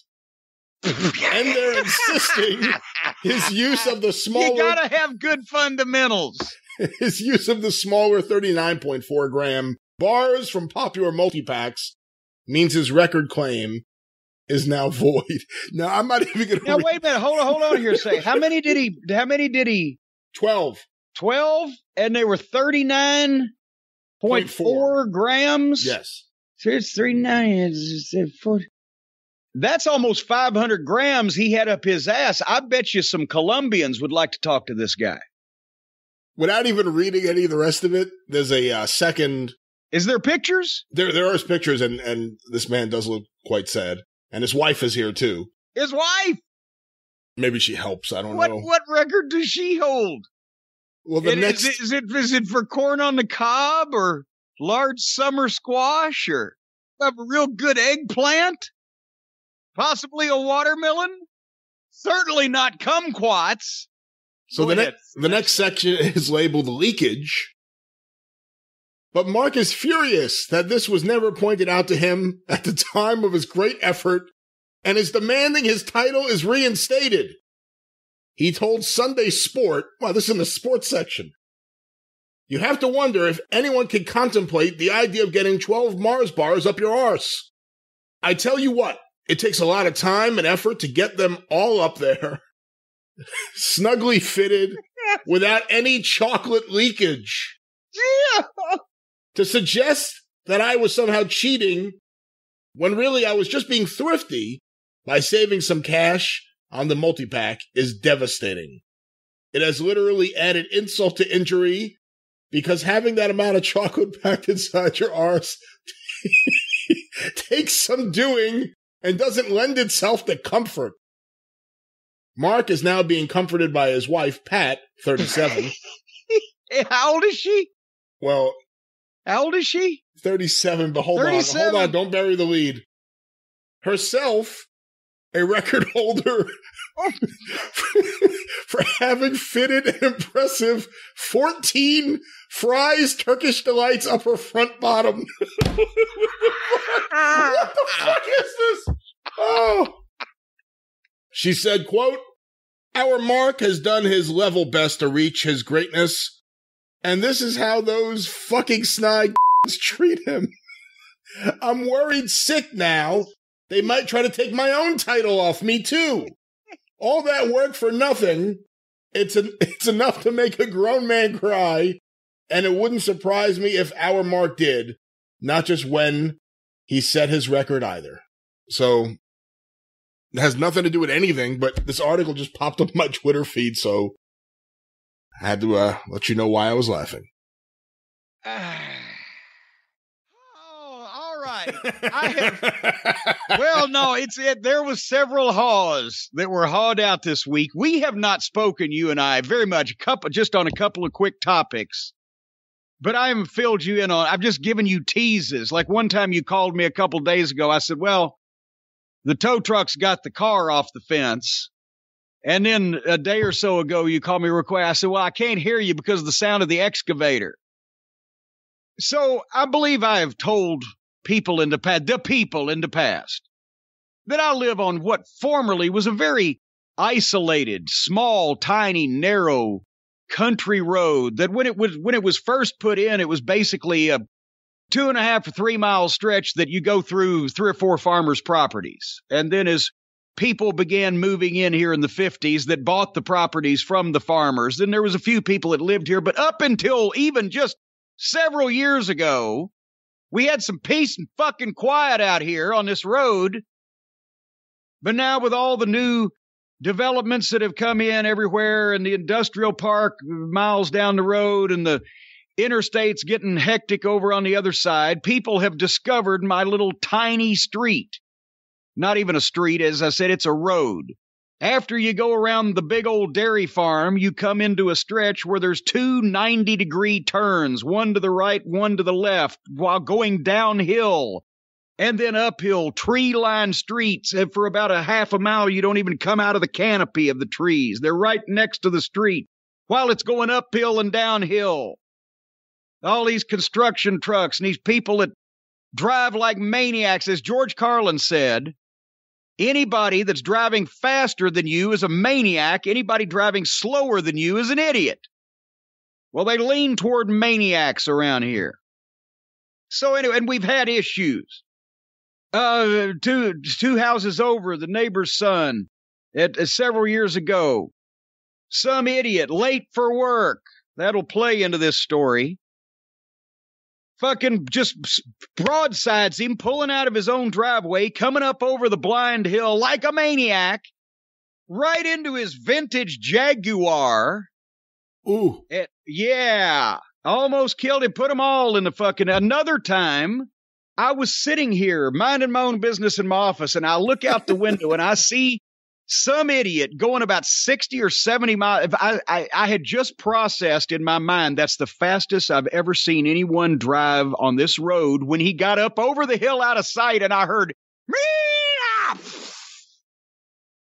and he had met coming because the road is not legitimately wide enough for two vehicles. They came and they widened it. The county did about 10 years ago, 18 inches to supposedly make it legal. But then they put a curb on, which makes it like a bobsled run. There's a curb on one side of some of the road now, which just further fucking throws things into chaos.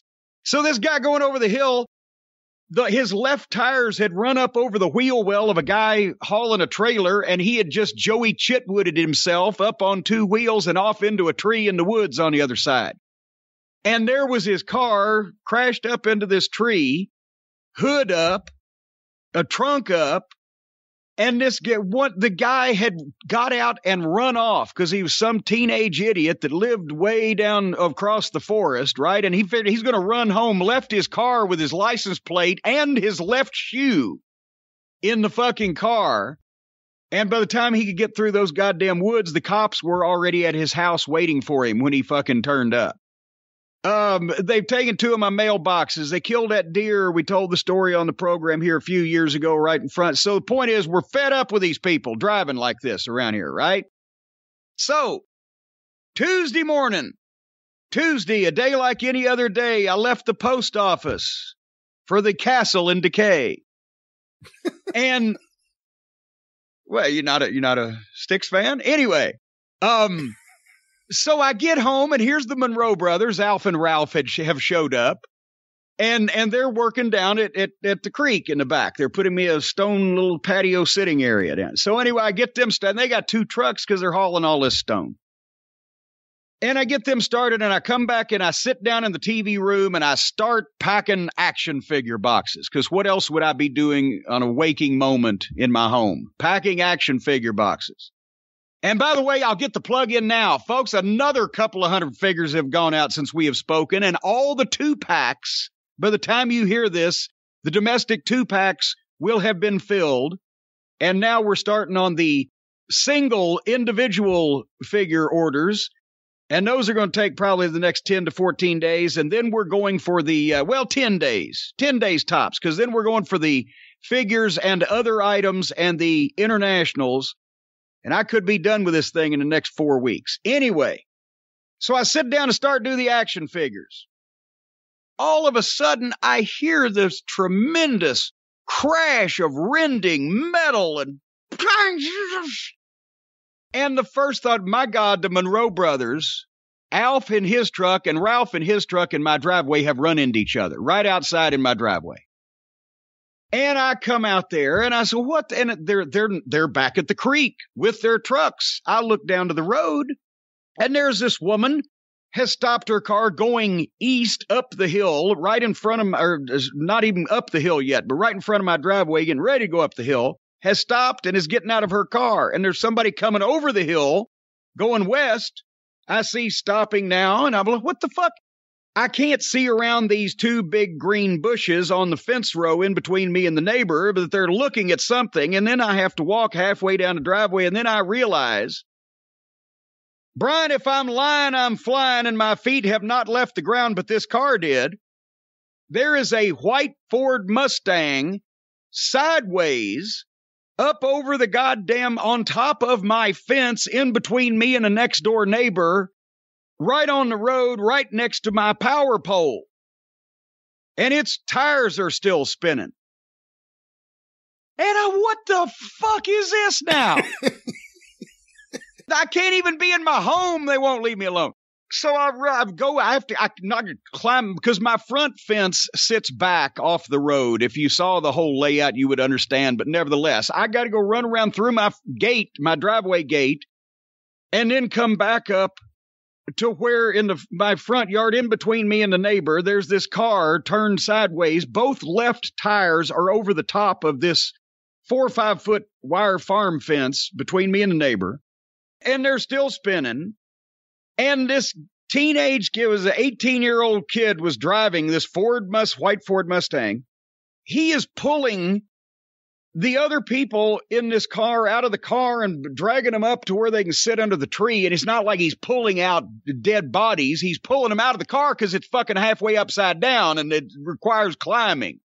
They're all ambulatory, right? They're bumfuzzled and confused about the whole situation, obviously, but they're moving around. And I said, is everybody okay? And some woman standing there goes, yes, he's got them all out there sitting under the tree wondering where the fuck they went wrong. And just then the other woman that's come from the other side said, well, because the hood is up. The hood's up along with the tires and the hood's up in the air, and this thing sideways over the fence. And what happened? The reason why I didn't take the whole fence over is because it is sitting on a heavy duty metal guide wire to the power pole that provides my electricity, that is up 50 feet in the fucking air. And this thing's on the guide wire and it's bending. The wire is bending slightly, but that's the thing that stopped the car. It would have gone, it had to flip a couple of times. So anyway, so the woman says the engine is smoking. Is it still running? I said, hey, is you turn this car off? Because you're sitting on top of a goddamn power pole and the engine's smoking. And the fucking guy's running back in it to turn the car off. Right? Oh my God, geez, how? So then, while I'm surveying whether is my power pole cracked, is it going to come down on all of us? That's a live electrical wire. Is this fucking car catching on fire? I'm standing away from it. And my fence is fucked on the front of it. The big metal pole on the end and another one of those tubular metal poles is all knocked out of the ground and bent over. And they've destroyed one of those green bushes. Motherfucker, spending all this money to plant this shit. Somebody comes along and wipes this shit out. Well, and this is right where my fucking lawnmower was here too, along with the Monroes, and he had been mowing that part 15 minutes before this guy fucking dropped in. So anyway, before I go any further with the story, apparently what happened, this is a one-car accident. This guy's coming through the narrowest, tree-linedest, most, really tiny part of this road and comes up over the hill from the other side. And from what I've seen now, had to be doing 60 to 70 miles an hour, which is unheard of. If you saw this, you'd go, what the fuck? Because apparently when he got at the top of the hill and he saw the woman that I saw stopped coming the other way, he moves over to the right and overcorrects. And once you run off the right side of the road, you're in the fucking woods, right? And he fucking, boom, jumps back across the road all the way to the left into my neighbor's front yard, mows over his goddamn fire hydrant. Now we know that it's all bullshit in the movies when you knock the fire hydrant over and the water shoots up. No, it doesn't do anything. Either that or they gave him a gimmick fire hydrant. More on that later.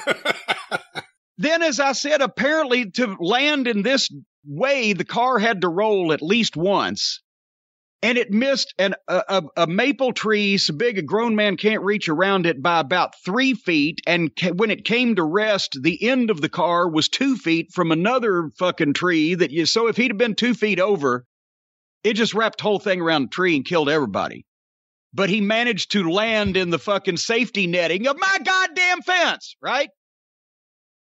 So anyway, I've surveyed this. They've turned the car off. The engine's still steaming. The power pole doesn't look like it's going to fall down. I'm surveying this from about 30 feet away in my front yard. And this woman, surveying the scene. How? And the woman comes up to me, the first one to stop, and said, do you have a pen and paper? I said, no, I was just in my goddamn house. I said, no, I don't have a pen and paper. She says, well, I need to give you my name and number because I'm late for work. What? Yeah, I'll give you my information. I said, lady, I ain't involved in this, except that's my fence. And I said, you're late for work. I'm worried who's going to pay for my fence. And I turned around and start to walk back up the driveway, right? Because the cops are coming. There's at least, I would say, 8 people out in the neighbor's yard stopped coming that way. And there's 3 or 4 more cars stopped coming this way where people have got out and gathered around. And I'm not in the mood for a goddamn social gathering that I didn't call for in my front yard. So I'm going to go back to the house, right? So I started walking up the driveway. And guess what she did, Brian? The woman who said, well, I need to give you my information. You can have it because I'm late for work. And when I said, well, I'm worried about my fence and turned around to leave, she said, oh, you don't care if the people are injured? It hit me wrong. I turned around and I wanted to make sure that everybody heard this. So it was much louder than what I am recreating for you here now in the program. But I said, no, I fucking don't. I don't give a fuck about you fucking douchebag. I don't give a fuck about all you motherfuckers up there. I did not ask one single solitary son of a bitch to come over here this morning and drop a fucking car on my fucking fence. I'm sick of you fucking morons that don't know how to fucking drive. It's goddamn obvious you're a fucking imbecile, and I hope you flatline on the way to the fucking hospital. Oh. Who's gonna pay for my fucking fence? Fuck all of you. Get fucked. And I came back up, and then I'm so fucking mad. And now the Monroe brothers, it's like, because now they've sent, by the time I get up to the fucking house again, they've sent an ambulance. Apparently the kid driving had mud on his face and his arm was cut. And later on, we said a lot of people were saying, well, he's lucky he's alive. They take him to the hospital. He's lucky he was alive. I should have been the first one down there. But anyway, now the ambulance and the goddamn fire truck is coming. And here they close the street for hours. There's pieces of his car laying out in the road. And the Monroe brothers go down there and they're going to watch so I don't have to fucking deal with these people and find out when there's somebody that's going to tell me who's going to fucking, do I need to have part of this police report to give my insurance for this fucking fence deal, right? So it's all this goddamn falderall and for hours, and everybody finally they've got the emergency vehicles out of here. They're letting cars by. And they'd been turning them around forever. And of course, we didn't get one of our deliveries because they had to turn everybody around. So then one of the Monroe brothers comes up and says, well, that cop there, he's taking a report. So I go over there or down there. And I said, officer, what do I need a copy of the police report or whatever? I've never been in a situation like this where somebody just dropped. They said, well, how are you involved? I said, that's my fence because the car's still there. They didn't come and bring the tow truck and get all that shit till later. But anyway, I said, that's my fence. I said, so I said, is this an insurance thing? What goes on here? He said, oh, were you the one yelling? I said, okay. I said, yeah, I was. That's exactly what I was thinking before. I'm thinking all these people, you said there's 8 people in your neighbor's yard. They're all around this accident. All of a sudden, hey, there's some guy screaming. Yeah, I was. And he said, well, you weren't concerned that anyone was hurt or killed? I said, no, because I already knew. That's the first thing I asked. Once that I ascertained that nobody was hurt or killed and that there was nobody else involved in that accident except that stupid idiot driving 70 miles an hour down this road that you patrol every day, I'm sure, then my sympathy went to my fence, especially when that woman pissed me off because she was going to be late to work. I didn't ask any of these people to drop in. I said, you know all the accident reports. I said, you know the way people drive around here. He said, well, he's lucky to be alive. I said, yeah, I figured that. So he takes my shit. He said, all right, here's the thing you can get the copy of the accident. And then I realized, well, what the fuck? I got a $500 deductible. And so really, it cost me $500 for these people to drop in on me being stupid and acting like an idiot. So no, I got no fucking sympathy. So anyway, then his story to the cops was that someone pulled out of a driveway and threw him off, and then he lost control. Problem with that was, if you saw the layout, the two driveways that could possibly have been involved in something like that, nobody was home at either house. And so elsewise, somebody pulled out of a driveway and he went out of control and went up 100 feet up a fucking hill, over the top of a hill, and then down while still out of control because of that driveway. Anyway, the neighbor comes home and sees all this shit and then calls me to find out so this is the better part of goddamn, Tuesday during the day to like 3:00 for all of this gaga. Then we had record weather Tuesday night here in Louisville. Brian, did you hear about this? Read about this? This has never happened before. I did not. I've been on mute most of the time because I'm dying over here listening to Well, let me know if you need some goddamn oxygen because there's more shit coming up. So anyway, as I mentioned Tuesday, the Monroe brothers were out in the yard working Tuesday. It was 70 degrees at fucking 5:00 in the afternoon. Overnight Tuesday, a cold front comes through, and Louisville, Kentucky got 2 inches of snow. It's the latest in a year we've ever had measurable snowfall. It also was a record amount, and for the first time ever, my dogwood tree out in the front, I just tweeted a picture. So a lot of people have seen this. Actually, Stacy took the picture and tweeted it, but it was my direction of doing that. For the first time ever, it's the same age as me. I've never seen it in full bloom with snow on the leaves. It was freaky. And then by the next morning, we wake up 2 inches of snow, and by noon, it's 47 degrees, and it's all melted off. And then guess what happens at 2:00 in the afternoon? You're not guessing. I have no idea what happens at 2:00. It snows again. It snowed for 5 minutes. Flakes as big as Kellogg's cornflakes at 47 fucking degrees on Wednesday here. And then Thursday, guess what happened on Thursday, Brian? The weather got warmer. No, we're back to the fucking accident. The weather's done. Back to the accident. Did they finally get the truck off or the car off the fence? Well, no, the car left by Tuesday afternoon, but now we forgot about that poor little defenseless fire hydrant. Because this fucking moron has just plowed it off the fire hydrant. The one that I guess it's because we didn't used to have city water out here till about 25 years ago, and then we never had fire hydrants. They used to have to bring a tanker truck if anything went on, but the fire hydrants went in 10, 15 years ago, whatever. I've never seen one in action, but I guess it's the only one for like 5 or 6 properties, or, immediately adjacent. So this is a thing they need to address. So guess how many city employees it takes to fix a fire hydrant? Probably about 8. Well, they had an excavator. You know that thing with the big shovel bucket on the front that digs the big trenches? Yeah. They had the thing that the excavator rode in on. They had 2 dump trucks. They brought a truck of dump. They brought a dump truck of dirt and then had an empty dump truck to put the dirt in that they dug up. I'm not sure what the fuck was going on there. They had 2 pickup trucks. They had 2 police cars, one at one end, one over the hill and one on this side.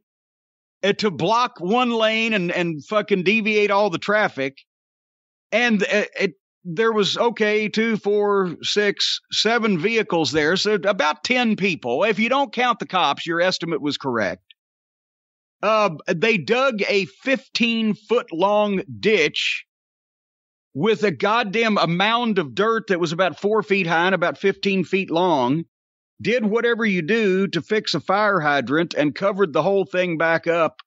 And that took the better part of the day on Thursday down there. So I had it looked like a goddamn Macy's parade just right in front of my house because they stopped them instantly right in front of my property. People wonder why I'm antisocial. Were you wearing the Cornette face shirt when you No, I wasn't. When you were screaming at this I was woman? making it, but I wasn't wearing it. What the fuck? You can't. I swear to God. You know, Ronnie Garvin used to tell me, he said, you're scared, in the accent, you're scared to fly, but then you're going to be like the guy on the news. He didn't like to fly, so he was asleep in bed in his house and a plane crashed on his house. They just drop in. Anyway, you don't see that every day. Usually when there's a car accident, people get together. They try to come up with a solution. I mean, some people just keep driving by, but if it's a small little area, people will pull over and try to help. You don't usually see some guy start screaming, "Good, I'm glad they're hurt. I hope they flatline." I want to see his fucking head sticking out of the gas tank. Well, do they ever interview the owner of the fucking property where the guy's car is stuck through the living room window? I bet he'd have a different fucking outlook on the goddamn thing. If the guy had been driving responsibly and swerved to miss a deer, I would have not only helped him out of his car and given him CPR, I would have chipped in to buy him a new car. That's a A1 quality human being. 70 miles an hour with 3 of your friends or relatives or whoever the fuck of approximately the same age in a fucking car doing 70 miles an hour through the woods on a fucking street 12 feet wide. Fuck you. You deserve to run into the goddamn tree. Anyway, I'm just telling you. Hey, and then the cop says to you, "Were you the guy yelling?" Yeah. Apparently they got my message. Oh my and here's God. another. Somebody said, "Well, a dumb teenager in a sports car." I was 16 when I got my driver's license, and my first car was a Pontiac Firebird. It was a rather snazzy thing. It was used, but still, that didn't mean I figured I was Mario Andretti or Joey Chitwood in his thrill show and just decided to go out and do stunts. I was responsible. Amazing. Yeah. You know, the story with me and Russo, that was over China's match. That one time we had the thing in the hallway and he went to Vince on me. It was China against who? I don't remember. It doesn't matter.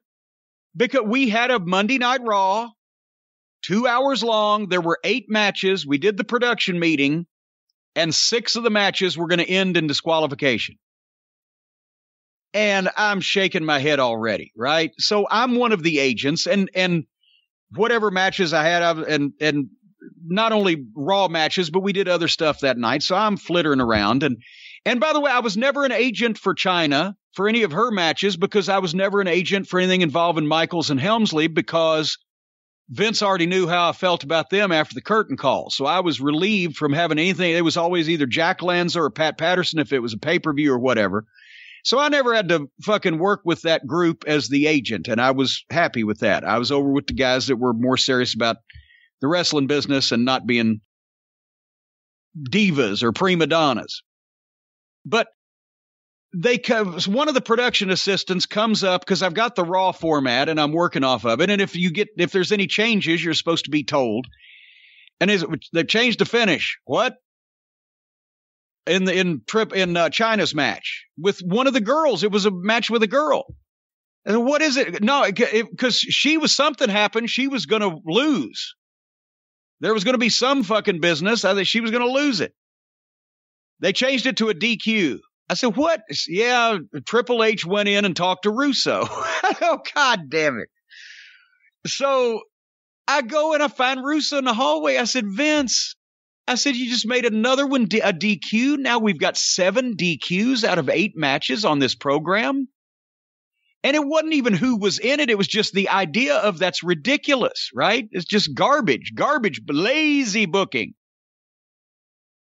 And he looked at me when I said, we've got 7 out of 8 DQs now. Do we need to do this? He said, DQ, schmeeq, nobody cares, and turned around like he was going to walk off from me. That is I swear that's a quote. I swear it's a quote. And now, see, here's the thing. I had gone over to him in the corner, in the hall, in the arena. People are walking around, but we're having a quiet discussion. Well, I said, we got 7 DQs. And just loudly, and with a look on his face, and like he knows something about wrestling that I don't, which is goddamn ridiculous. And this DQ, schmeeq, nobody cares, and starts to walk away. And that's when I said, well, I tell you what, motherfucker, you're going to care in about a year and a half when you're back running a fucking video store because you put this whole place out of business. And all the boys heard that. And instead of coming back and getting in my face and asking me if I wanted to say anything further, or could we settle this, or do we need to go out in the parking lot, or I'm sorry, or boo to a goose, or anything, he just puts his fucking tail between his legs and slinks off down the hallway and goes to Vince's office and says, Vince, Cornette was yelling at me and talking down to me in front of the boys.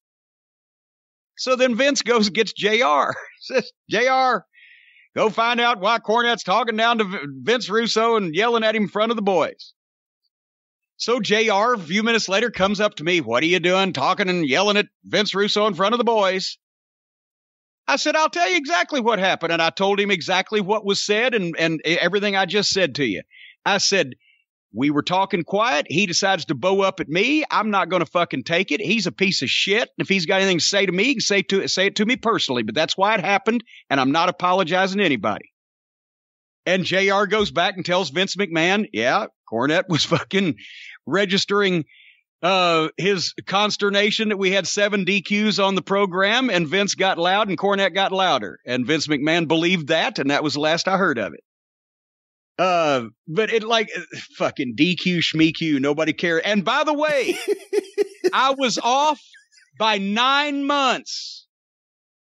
9 months. And Vince, because I said in a year and a half or 2 years or whatever, and it was 2 years and like 9 months, Vince Russo was back running a video store in Atlanta after he had put WCW out of business. Anyway. Several people have sent this in. I don't know if you saw it, but it may be fun to go through this. Alan Blackstock on Twitter at Alan_cheapshot, a friend of mine, a friend of the show, did a thread entitled Hulk Hogan's Lies Over the Years. Did you see any of this? I saw the initial tweet, and I didn't follow the thread because I've heard many of the lies, but we can go over them here if you'd like. All right, well, here are some of them, and Alan does a good job researching these, so I'm sure these are all accurate. The wrestler director Darren Aronofsky offered him the lead role 3 times. Hogan claims he turned it down because he didn't deserve it. Aronofsky categorically denies that Hogan was ever considered for the role.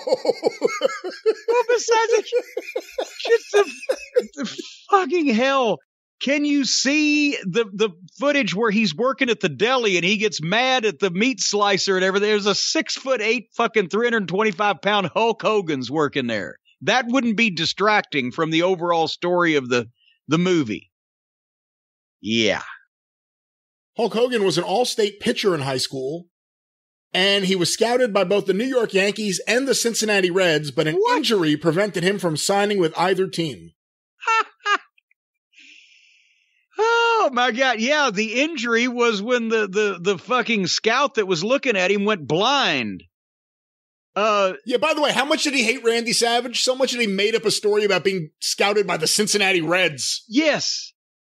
Who Randy Savage actually was and did play for the minor league affiliate of, et cetera, et cetera. And right. So now I've never even heard that one. It's a good one. I never heard that one either. Here's another one. Oh, this is an interesting one for you. Hulk Hogan claims he's the one who first noticed Kevin Owens' potential. What? Here's a quote. Well, I hate to brag about it, but I'm the first one to point the finger at Kevin Owens. And then Allen wrote, after a decade of solid work on the indies. I was about to say, I guarantee you, people were talking about Steen for good and bad before Hulk Hogan had ever heard of him. Hulk Hogan starred in the movies Mr. Nanny and Santa with Muscles. Hogan claims he rewrote both scripts entirely, only to have his writing credit stolen from him by the Dastardly Writers Guild. I don't know that one either. I never heard that one. Oh, well, because you have never heard all of Hulk Hogan's lies unless you've heard every word that's ever come out of Hulk Hogan's mouth, because it's a different one almost every time. So some of these, yes, are new and entertaining. Hulk Hogan says he used to fight Pride fighters in the 70s. What? Pride Fighting Championship was founded in 1997. He said there was no such thing as Pride. There's no such thing as mixed martial art. Hogan wasn't fighting anybody in the 70s except the guy that was overcharging him on his guitar strings.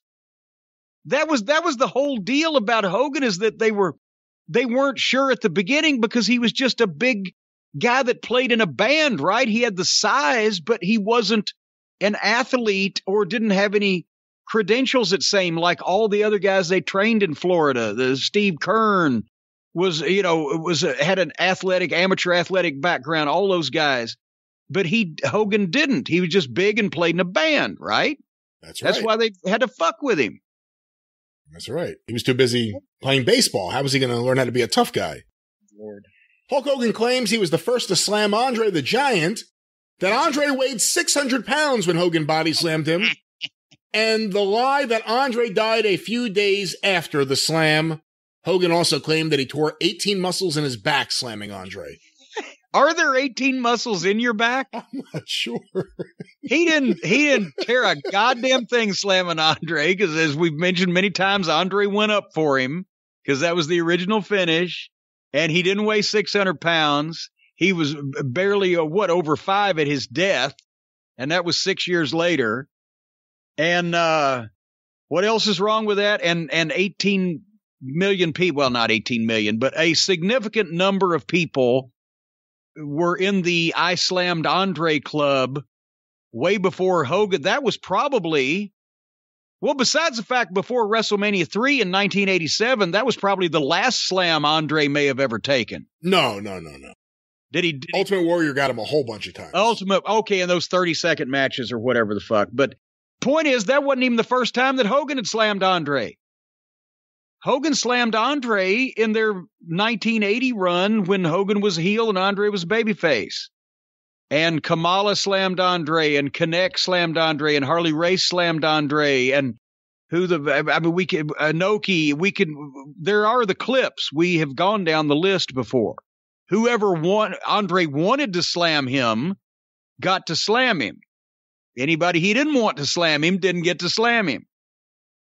According to the Hulkster, he partied with John Belushi after WrestleMania 2 in 1986.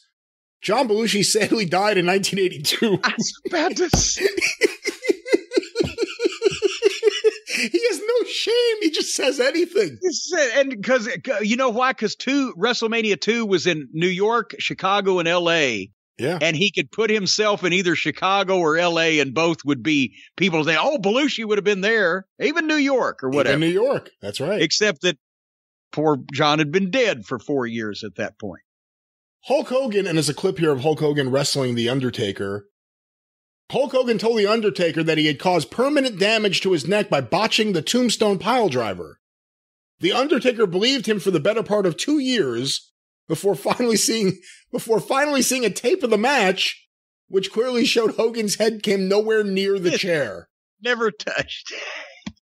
No, but he wanted. See, that's another thing. Hogan was very smart. He learned all the old tricks. Make the young guys that are coming up feel in some way indebted to you, or that they should be apologetic to you or deferential to you, or you've got something over. Well, you hurt me, kid, but it's okay. That's the business. And then they would be more inclined to do something for him in the future to make up for what they didn't do to him to begin with. Hulk Rules, an album released by Hulk Hogan and the Wrestling Boot Band. There's a picture of it here. One of the most famous tracks from the album is the tribute song Hulkster in Heaven. According to Hogan, he met a very ill Make-A-Wish kid in England and got him a ticket to SummerSlam at Wembley Stadium to watch him wrestle in the main event. Hogan wasn't at SummerSlam. He wasn't in the UK at the time.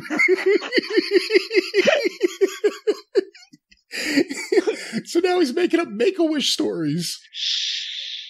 Hulk Hogan claimed that he was asked to join a startup company known as UFC. While UFC wasn't nearly as popular as it is today, Hogan said he wouldn't have joined because, quote, guys got beat up when the fight should be stopped. While in WCW, Hogan said a pay-per-view bout between himself and Mike Tyson was supposed to commence. Hogan's excuse as to why it didn't happen? Tyson was too scared.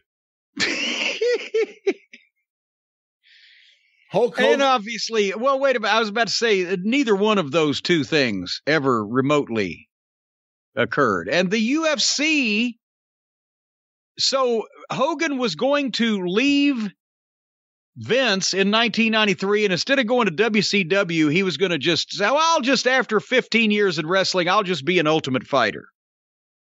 It's the dream match we never got. Hulk Hogan versus Hulk Hogan versus Royce Gracie. Or Royce Racy. Royce Racy versus Hulk Hogan would have been a main event any building in the country. All right, well, let's get back to this man's lies. Hulk Hogan claimed on an episode of Hogan Knows Best that the reason he didn't get the offer for the George Foreman Grill was because he was out picking up the kids from school. That's not the way business works, folks. That's not the way it works. Hulk Hogan did claim that back in his heyday, he wrestled in 400 days in 1 year. This is my favorite.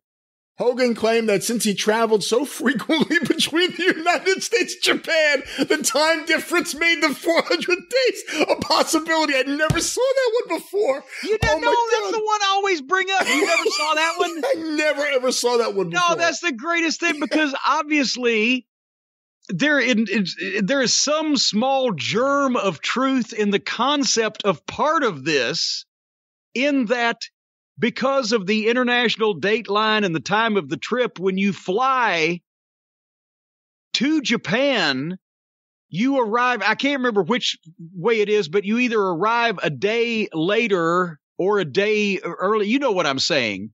Because you fly across the international date line, so you either arrive the day later than you should have, you've skipped a day or you've made up a day. But the point is, what he's trying to say is that he was working 400 days in 1 year, not 400 times, but 400 days in 1 year because he would fly back from Japan across the international date line and wrestle twice on a Tuesday, ignoring the fact that if you were then to go the other way, you would lose the day that you just picked up, so it's not mathematically possible anyway. So, yes, that's my favorite. Like he's Superman flying around the world at the equator to reverse the spin of the earth and turn back time. Well, maybe he did that in this one, too. In Hulk Hogan's autobiography, he made the claim that Elvis was a huge Hulk Hogan fan before Hogan joined the WWF. He did work in Memphis. However, Elvis died in 1977. Yes. Elvis died before Terry Bollea ever got a wrestling lesson. So Elvis was not a fan of Hulk Hogan because there was no such person. And Elvis was a wrestling fan, and we've documented that. And he used to love to sneak in the Ellis Auditorium and watch Cora Combs' matches because she was quite a looker back in the late 50s. But if Elvis was ever going to have a wrestling match, it would have been with Jerry Lawler for a shoot. Because they were in Memphis and everybody knew everybody, and that didn't happen either. So, I mean, let me stop this list for a second. Do you think that's where it comes from? Like, he hears the genesis of a story, he hears something that was real. He's in Memphis and he hears, oh, when he was alive, Elvis used to always watch wrestling. We knew that. And then he just puts himself in the story? Yeah, he puts himself in the story as he sees fit. Hulk Hogan claims that both Metallica and the Rolling Stones wanted him as their bass player. Metallica member Lars Ulrich apparently came to Hogan himself to ask him to play with the group. Lars Ulrich's comments were, what? Hulk Hogan claimed he had been offered and turned down a so-called Legends match at WrestleMania 22. The alleged match, Hulk Hogan versus Greg Valentine. They were never going to do that as a Legends match at a WrestleMania. No. And what 22 was what? 17 was in Houston, 2001. 22 was 20 was New York, 21 was LA. I forget what 22 would have been. But about 2006. Yeah. No, that wasn't going to happen. You think, was he just trying to be nice to Greg that day? Was Greg on site when he was doing that interview? It is just so interesting how he just seems to say anything. He claimed he was blacklisted from Hollywood because he turned down a gay producer's advances in the 1980s. What? He came up with the idea for the NWO, but he wanted it to be him, the Booty Man, and the Nasty Boys. Now that I believe. I do believe that. If he had Brian Blair in there, I really believe it. Yes, I believe that one. And that would have been just swell. This is an interesting twist on a story you probably have heard. He claimed that Harley Race came into the arena with a gun in Kansas City in the 80s and set the ring on fire. And then when he ran into Hogan, he shook his hand, thanked him for all he had done for wrestling, and asked for a job. What? That is the most extraordinary fucking story. He set the ring on fire. Set the ring on fire and then thanked Hogan and asked him for a job. With the company whose ring he had just burned. Is the ring burning in the background while he's talking to Hogan? You think if I get him another ring or maybe even just a garden hose, will they hire me? Okay, let's dissect that for a second.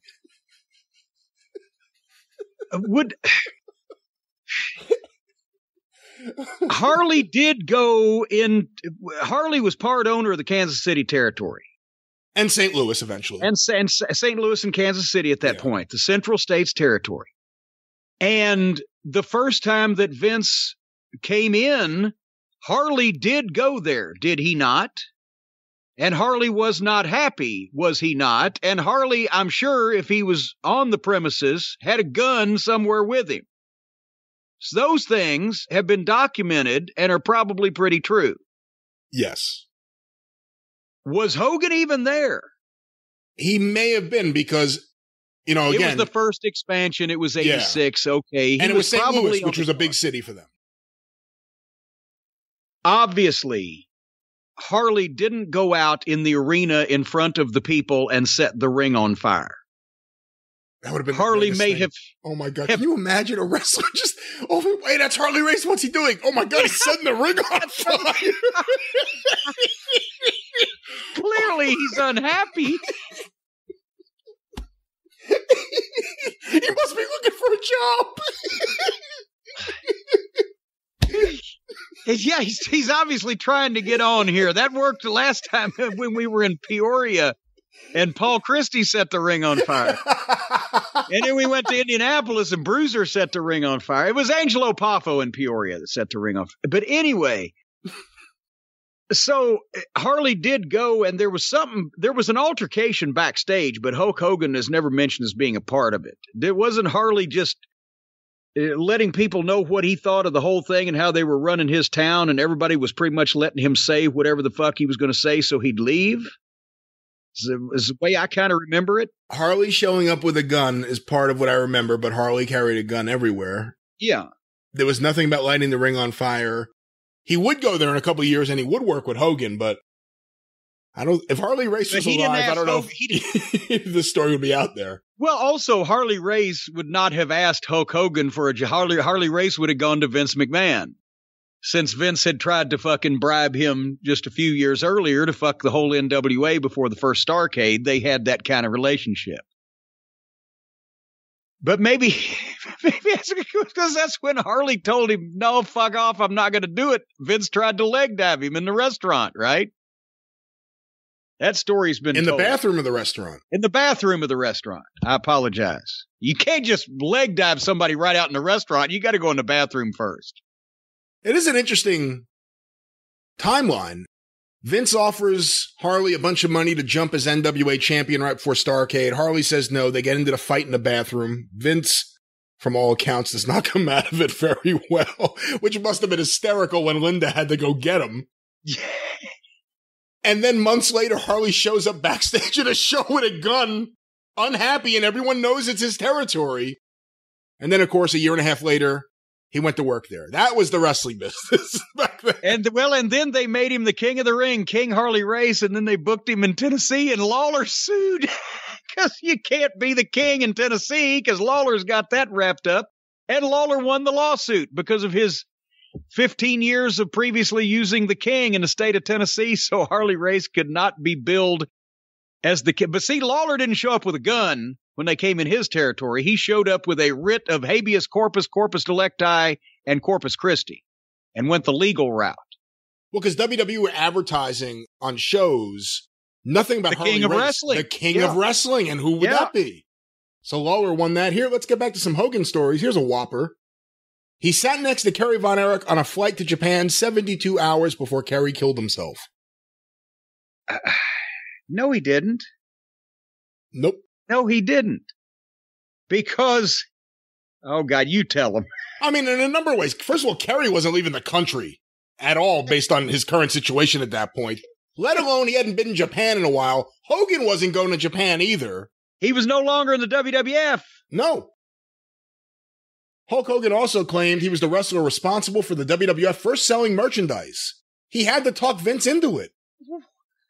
I mean, that could be proved false so easily. Oh my God, that the first issue of the WWF magazine with Superstar Billy Graham on the cover from 1978 that I've got must be rare because it was never circulated then, apparently. Well, that's a long time ago. How about all those T-shirts they were advertising in 1983? Yeah. Hulk Hogan claims he was banned from David Letterman because he stopped Letterman from hitting on Linda Hogan. Hogan has appeared on Letterman many times. So that's not true either. Yeah, and Letterman has never appeared on Linda Hogan. Hulk Hogan says he used to be 6'9", but now after back and knee surgeries, he's only 6'4". Oh, for fuck's sake. Hulk Hogan, I hate to laugh. I get you know what the problem was? He had the disease that affected Cotton Hill when he was blown up by a landmine in World War II, and they had to take his shins off. This one I hate to laugh about, but it's I think been proven to be ridiculous. Hulk Hogan says he was going to commit suicide. Literally had the gun in his hand pointed at his head when he got a call from Layla Ali that he took as a sign that he should keep trying to live. A lot of people have called bullshit on that one. That has been debunked, I think, including by Layla Ali. Yeah, I think by Layla. He said, "Oh, that wrestler guy." One day he's going to get confused and go, "I was going to do it, and then I got a phone call from the George Foreman Grill people, and I decided to talk to them." But I missed the call and shot myself in the head. It was terrible. Speaking of shot, Hulk Hogan claims that Vern Gagne got Nick Bockwinkel to shoot on him during one of their AWA title matches, but Hogan shot back and won the fight. Here's one that's true, actually. Wait a minute. Hold on now. Let's just not skip over that. Number one, Nick Bockwinkel wouldn't have shot on anybody. If you'd have told Nick Bockwinkel, who was not only a great professional and what a worker and an intelligent, marvelous human being, if you'd have told him that there was some drama going into the goddamn match and that he might have to protect himself, then he would have probably said, well, Vern, I guess you're going to have to find somebody to replace me that can handle that then, because I'm not going to be doing it. And Nick wouldn't have ever tried to shoot on anybody. He never got beat up by Hulk Hogan. And if wrestling was concerned, Nick probably could have tied Hogan up, but he would have been the person to go into the ring under those circumstances and do anything like that with anybody. It's completely ridiculous. Well, this one actually may be true. He said he wanted to drop the title to Piper. Well, that part wouldn't be, but he said he wanted to drop the title to Piper in 1985, but he didn't think Piper would be willing to lose it back to him. That part's true. Yeah, he wasn't willing to drop it, but he knew that if he did, the Piper would never drop it back. That's exactly right. Just a couple more here. He wanted to turn heel on the Ultimate Warrior at WrestleMania 6, but Vince wouldn't go for it. Oh, fuck. No way. He was about to put out his movies. He didn't want to be a heel. Made no sense. Tatsumi Fujinami tried to shoot on him in Japan and steal the WWF title, but the Hulkster beat him. Oh, seriously? Fucking. Okay, I guarantee you, sometime when you're talking about shooting and shoots, as we've said, you know, there's always a wild card going on, but no, Tatsumi Fujinami, who probably, if Antonio Inoki had said to him, Fujinami-san, you must shoot tonight for the honor of New Japan, he would have gone in there and fucking stuck Hulk Hogan's toes in his ears and probably not taken too long to do it, but no, that never happened either. Of course, there's right here the Arsenio Hall clip where he says, well, the beginning of it is, the things that I am not a steroid abuser and I do not use steroids. And then he goes on to explain how he used it, I think, 3 times in his life under doctor's supervision. Hey, this sounds like there was a guy, I won't mention his name, poor fella, but there was a guy that worked in Ohio Valley Wrestling. He was here when I got here. He was one of the original guys that Danny and Trailer Park Trash and those guys had trained to rip. And he was a nice enough guy, but he had a kind of just an old time goofy gimmick. And I changed it around and I gave him a different gimmick and put him in with a heel group and kind of fit for a while. His work wasn't the best, but it was a personality thing. But then his real job was he's driving a school bus. And I'm looking here at the 4:00 in the afternoon TV news one day, and I'll be a son of a bitch if they didn't have this guy on the news. They had arrested him for drunk driving of a school bus. Oh, my God. And apparently he took the little kiddies to school that morning, and then he didn't have anything to do till they got out of school, so he went to a bowling alley. And he had a number of drinks at that bowling alley, and then he fucking got back in the bus and went and picked up the kids and took them home. But he had a clear defense for this, and actually it's something you wouldn't even have needed a lawyer like Stephen P. New to get him out of this, because he clearly explained to the people how he was not under any circumstances drinking and driving. He said, I drank and then I drove. I wasn't drinking and driving. What an idiot. But it was a great explanation. I was not drinking and driving. I drank and then I drove. Hey, he had us there. Well, to wrap this up, Jim, final thoughts on Hulk Hogan's many lies. These are only some of them here that we're sharing. Again, this is from Alan_Cheapshot on Twitter. Follow him. He has good stuff. The big list of Hulk Hogan lies. What are your thoughts? Well, it's certainly not complete by any means, by any stretch of the imagination. Not a complete list, but right there, a good cross-section of the various fibs, lies, falsehoods, prevarications, and outright bullshittery that's been emanated by Hulk Hogan. As I've mentioned many times, I've said this about Paul Heyman. I'll say the same thing about Hulk Hogan. I wouldn't believe him if his tongue was notarized. I'd believe Heyman before I believed Hogan. Actually, and the thing is, even when Paul lies, the story is so good and has so few holes in it that you will buy it on the face of it because you can't see through it. Well, Jim, before we wrap things up and get a song or two, some sad news here at the end of the show I want to mention. News just coming in. Norm Macdonald, the comedian and Saturday Night Live alum, dies at the age of 61. What? He's been battling cancer for the last several years, but kept it private. Wow, I had no idea. I don't think anyone did. He's been a longtime favorite of mine. His talk show appearances, Dirty Work, has always been a movie that I get a kick out of, and I've always been a big Norm Macdonald fan. Very, very sad to see this. I didn't know he's a year older than me. I didn't know he was as old as me. I was famous before him, I thought. You were. Well, see, but finally he caught up and submerged past me. Well, that's sad. And again, It's especially sad because here's a fucking guy the same age as me dying all of a sudden. Oh, it's not about you. It's about Norm. Well, it's about Norm being the same age as me. He's older than you. Just barely. You're still a kid. I'm just a young pup, a whippersnapper. Well, very sad. This is your show, Snap the Whip. I'm sorry Let's- about Norm. I let's apologize. snap the whip. Brian, you want to do it with me? Nope. I don't want you to do it, actually. Look on my plate. What do you see? The cult of meat with extra cheese. Oh I want a burger, American cheese, pickles, onions, if you please, 'cause I'm the cult of meat with extra cheese. Like it good and greasy, fresh out the pan. I'm the cult of meat with extra cheese, the cult of meat with extra cheese, the cult of meat with extra cheese.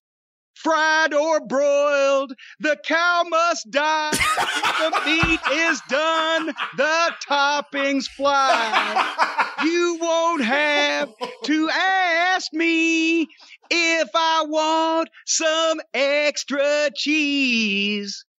Now with tomato and bacon too. Not a drop of mustard there, you fool. 'Cause I'm the cult of meat with extra cheese.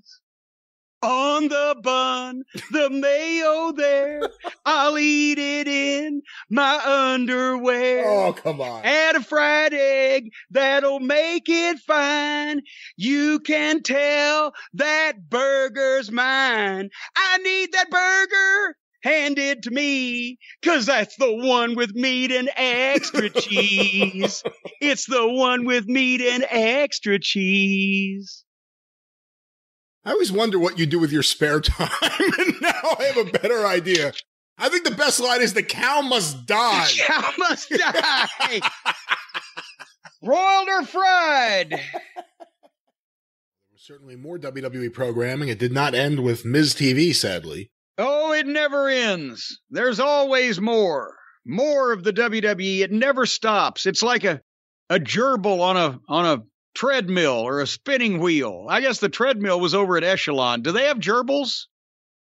You remember the news anchor in Philly back in the 80s that was accused of being immoral with a gerbil? I thought that was Richard Gere. Well, no, that was him. That was actually him too, but there was a news anchor. Dennis Corluzzo and Frank Chili smartened me up to this. He was hounded out of town. Was it John Clark? No, it was not John Clark. He wasn't on the John Clark wasn't on the news. What he did with gerbils was none of our affair. It was a guy named Jerry. He had an Italian name. Somebody's going to fill me in on this. The rumors were so rampant about his anal cavity being the home of a gerbil that he had to leave the television news business in Philly and move elsewhere. How did we get started there? I don't know how we researched that either. Maybe it's because the writers of NXT have got something crawled up their ass that won't leave, and they've decided to take it out on all of us. Yeah, there was a few things on NXT I wanted to see, and I tuned in for that, and I'll give you the high points of the other stuff. The opening segment, basically, they've now Dolph Ziggler and Robert Roode, since they are immaculate workers and complete professionals, but they have botched their public personas up to where they're meaningless on their program. So they're sending them to NXT so they can work with the green talent and try to teach them on the job training. So there was old Rex Bronsteiner in the ring promo with the NXT title belt, first segment. He's got good oomph.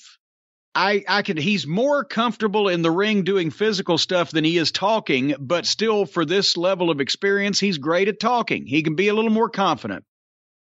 But he sounds like a grown man. He gets a little Hawk tone. Have you noticed that? Like Hawk would do every once in a while. Tell him, animal. I guess so, yeah. Hawk tone. He sounds kind of like his dad too. But Ziggler interrupts and comes out, and Ziggler's smooth verbally, right? and he makes a challenge to old Rex Bronsteiner for the big show they've got in April, WrestleMania weekend. I guess they're going to just work all these guys, the production people, like 24 hours a day for 4 days in a row. They've got 2 nights of WrestleMania. They've got a SmackDown. They got a Hall of Fame, and they got a Raw all in town in 4 days. Anyway, Dolph starts getting on him. And did you see this program, by the way? Was your power on for this? I had my power. I watched most of NXT. I watched most of NXT and Raw this week just because of your reviews. Oh, well, don't blame me. I blame you. But I liked it when Steiner jumped in and said, hey, I guess fucking Ziggler knocked his outfit. And Steiner fired up and said, they don't pay me to dress up. They pay me to kick ass. I don't know if that was written. If it was, he delivered it like an ad lib. But anyway, this was just some verbal interaction, nothing earth-shaking. But tonight, Dolph Ziggler's in the main event against Tommaso Ciampa, and he barred Braun Breaker from ringside. Because he's got that power, evidently. I don't know. I mean, it's a good interview segment. I like watching anything that Steiner's involved in because, I mean, you can just tell, as we've said, barring any kind of unforeseen issue, he's going to be one of the biggest stars in the business. And he continues to not embarrass himself or anybody else when he's put in positions that guys with a lot more experience sometimes botch up.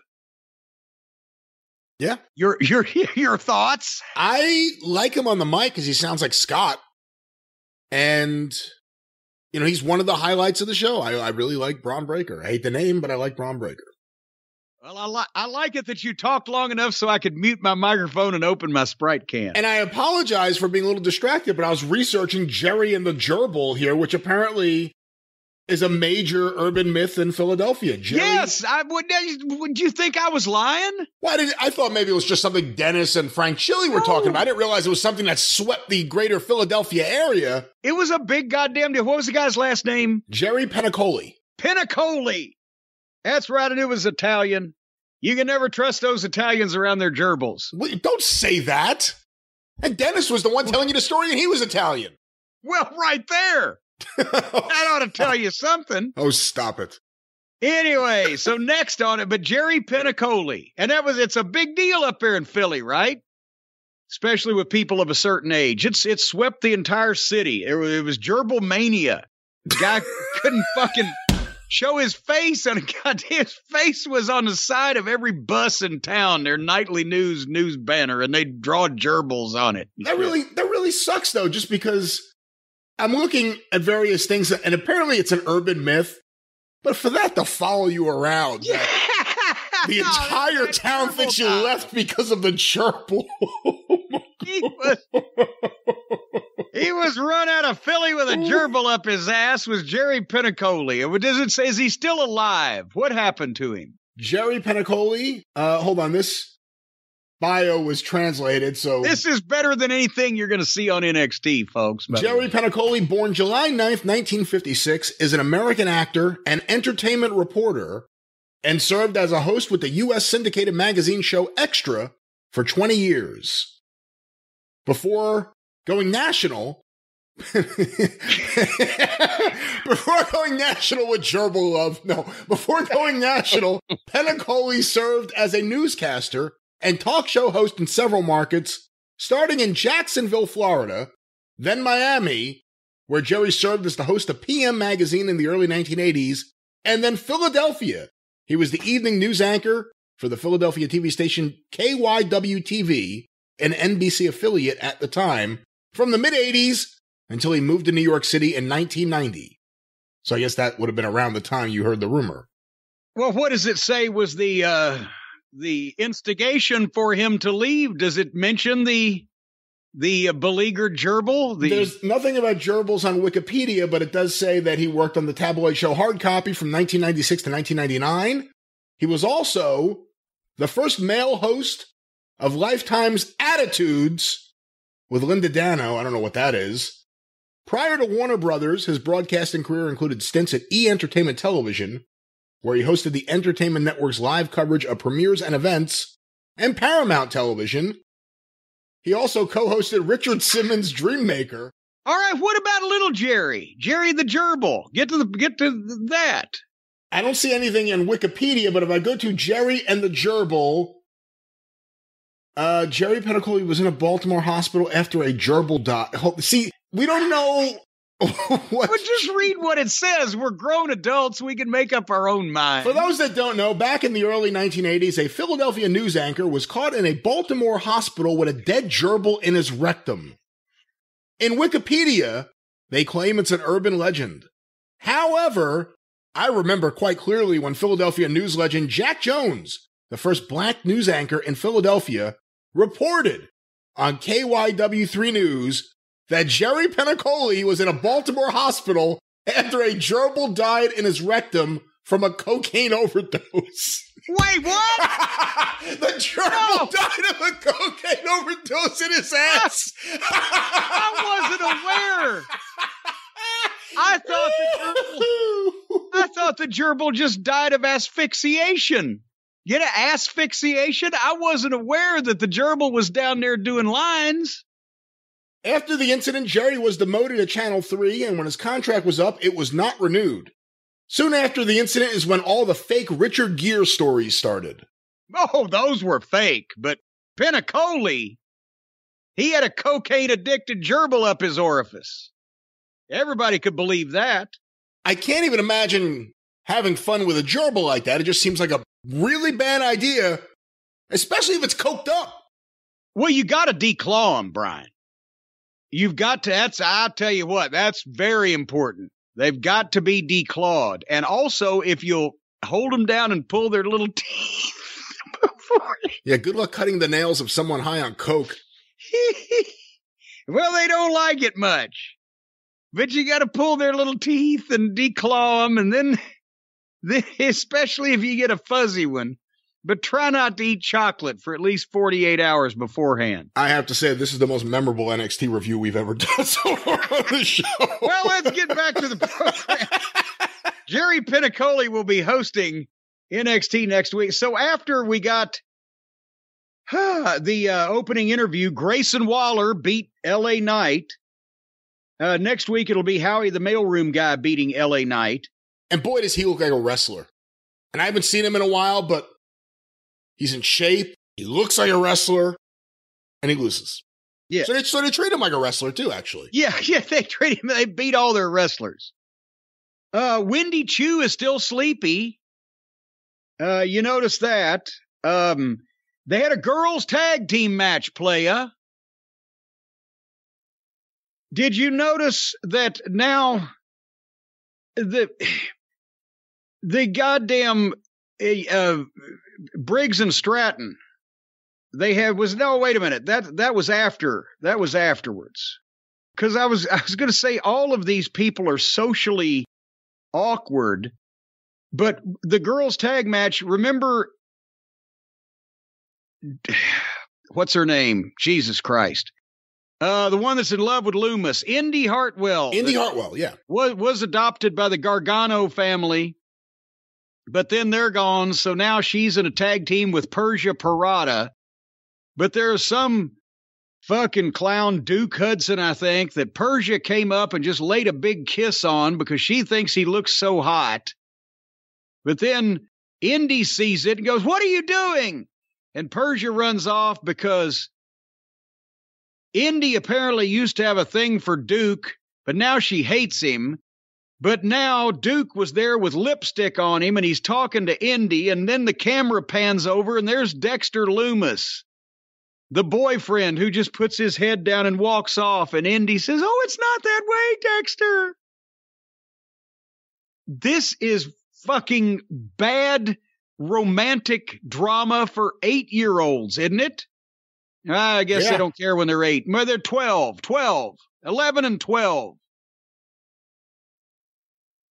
After the girls' tag, Dante Chin got beat up by old Duke Hudson for a while. What were you going to say? I just want to say that I was still researching the issue here at hand. At hand or at bottom? And I found an article called "A Complete History of Gerbling So Far." from 2000. You know what? This is better than NXT. Fuck it. Go ahead. Give me a complete history of gerbling. Well, I don't want to do the whole history because it's a very long history, apparently. And although I am a historian, I don't know if I want to go deep into we have not been aware of. Well, give me the Cliff's notes. Well, I did find one specific paragraph that I bumped into while looking at this, and here's what it says. In 1990, a piece titled "The Trouble with Gerbils" ran in the LGBT publication The Advocate. In it, media critic Catherine Sipe mentions a TV weatherman from Wichita, Rick Siegel, who was pressured into resigning from his job because of gerbling rumors. Gerbling! Scant consolation to Siegel, but he wasn't the first newscaster. He wasn't the first newscaster to be so afflicted.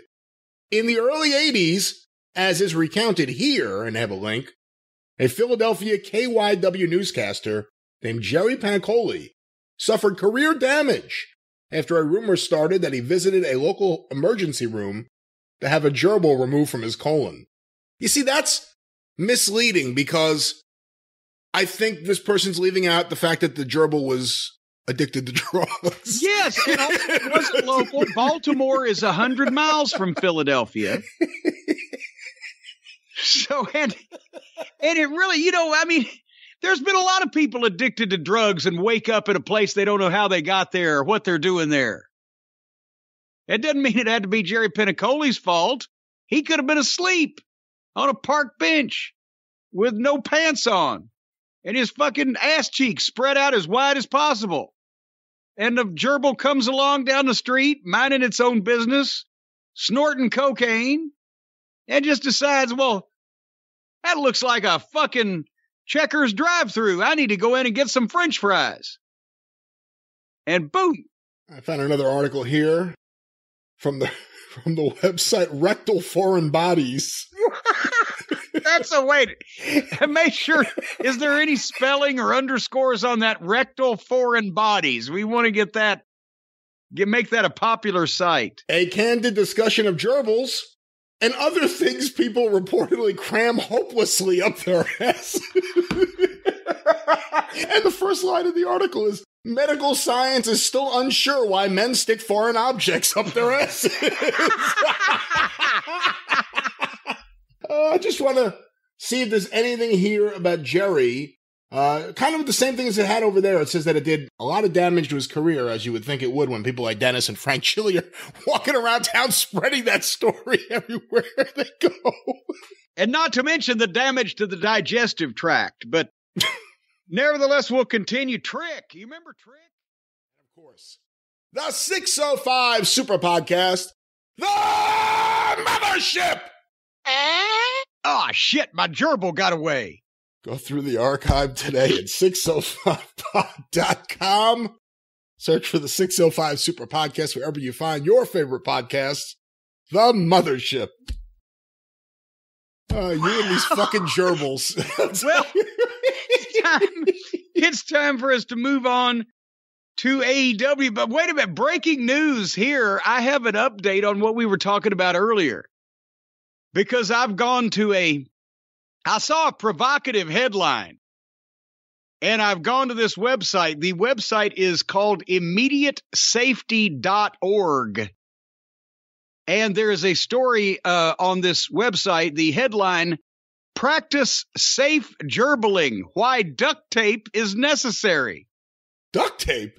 Duct tape. And I knew you could do anything with duct tape. But apparently, as we made reference to just logically from common sense earlier in the program, it says here the issue of safety arises when you realize that these creatures have sharp parts that can cause intestinal trauma. And apparently the illness that you suffer from when you insert all manner of things into your bodily orifices is called polyembolocolomania or something like that. I think that's the annual big event they do in AAA. It possibly might be.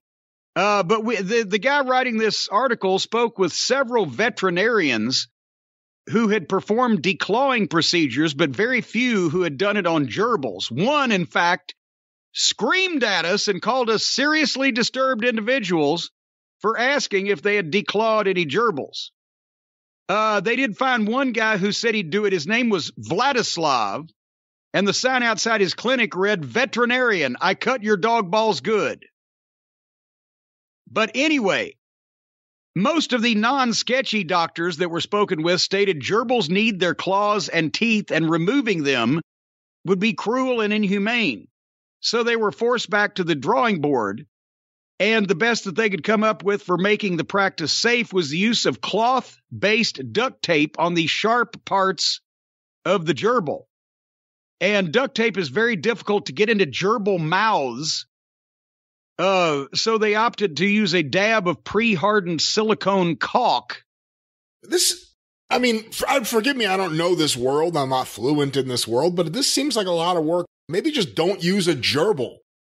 Well, it also says down at the bottom, it ends with the issue of retrieval. For the sake of the gerbil, use a leash. Not only will getting the little guy back go a lot more smoothly, it'll eliminate the need for an embarrassing trip to the ER. Because the doctors and nurses apparently treat those x-rays like 6-year-old boys treat Pokemon cards. Forget about the ER. The ride to the ER must be brutal. Well, you'd have to ride like Terry Funk did on the plains when he broke his tailbone and had to sit on his knees. But that's immediatesafety.org, that website. What did you search for that you ended up with immediatesafety.org? Well, I just put gerbiling, and below gerbiling in Wikipedia, actually the top listing is gerbils on eBay. Seriously, we have everything. And then gerbiling Wikipedia, and then practice safe gerbiling, why duct tape is necessary. All right. And then Richard Gere gerbil story, the definitive history and fact check. The definitive history. It's definitive. They've got all the details are in. This was as of November 2019. So some of the gerbil historians have been working on the story, updating it, and now this is the most revised version of it. Yes, they do say, why the fuck is a gerbil always the rodent of choice? That's a question that they go into in this article. But nevertheless, you want to go back to the AEW, or should we go farther in this? There's zoophilia. No, I'd rather not go further into whatever this is. Or there's formicophilia, which involves not just gerbils, but other kinds of small critters. Generally, these things are living, or, the doctor explains, at least they were living when you put them in there. All right. Goldfish are... What? Goldfish are popular. Eels are pretty popular. Eels are pretty popular, but goldfish are more popular with women. And Moondog Mane. All right, well, somehow I tied it back to wrestling, and let's continue on that strain. All righty. I'm getting strained already. So AEW was on television again, much to no one's surprise. Jim, let's stay on the topic of the Hall of Fame. This question was sent to CourtneyDriveThru@gmail.com from Scott in Florida. He sent in a quote from Nikki Bella about the Hall of Fame. Wanted to get your thoughts on it. Here's a quote from Nikki Bella. And I'm also so excited that the WWE Universe will be welcoming Vader into the Hall of Fame. Hold on, I'm trying not to smile. I swear, this was not where I thought that was going to go right off the bat. I always get excited for men of that generation to come to the Hall of Fame because they have the most incredible stories we've ever heard. Excuse me. Oh my God. We've never heard. Dead? Wait, hold on. Let me go back. They have the most incredible stories we've never heard. And I always love when those men take the stage and the women, and from the era of wrestling that was so iconic and so historic. So, I'm really excited for Vader to be inducted into the Hall of Fame. She doesn't know he's dead. And just to have his presence there and hear my God. and hear his speeches. Oh my God.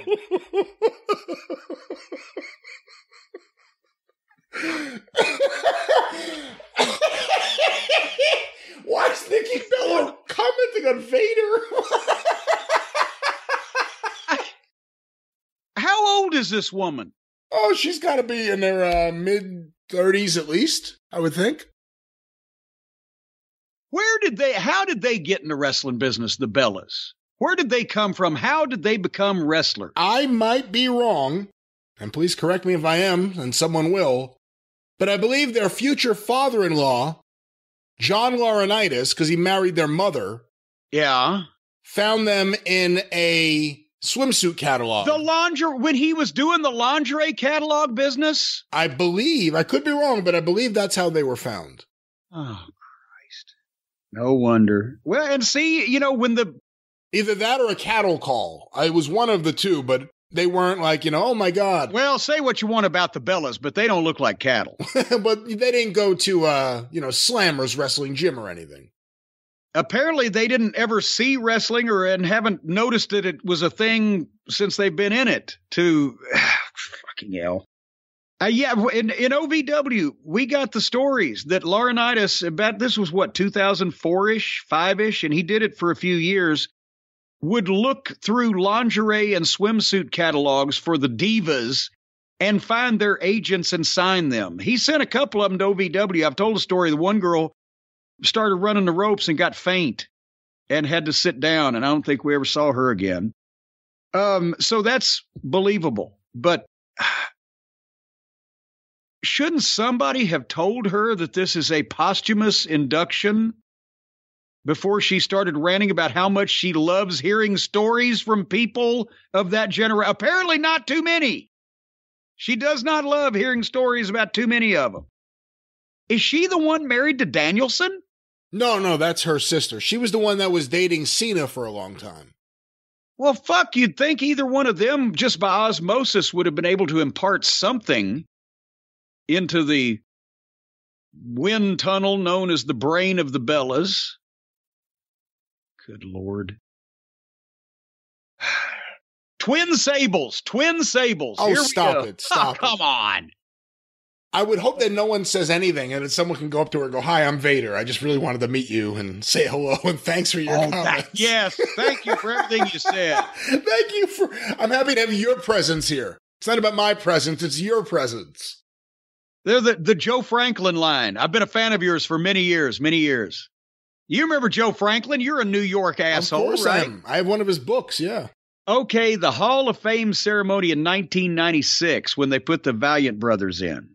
I remember that specifically. He's at the goddamn, the party or whatever the thing they're having in catering, Joe Franklin. I believe they did it at the Marriott downtown in New York City.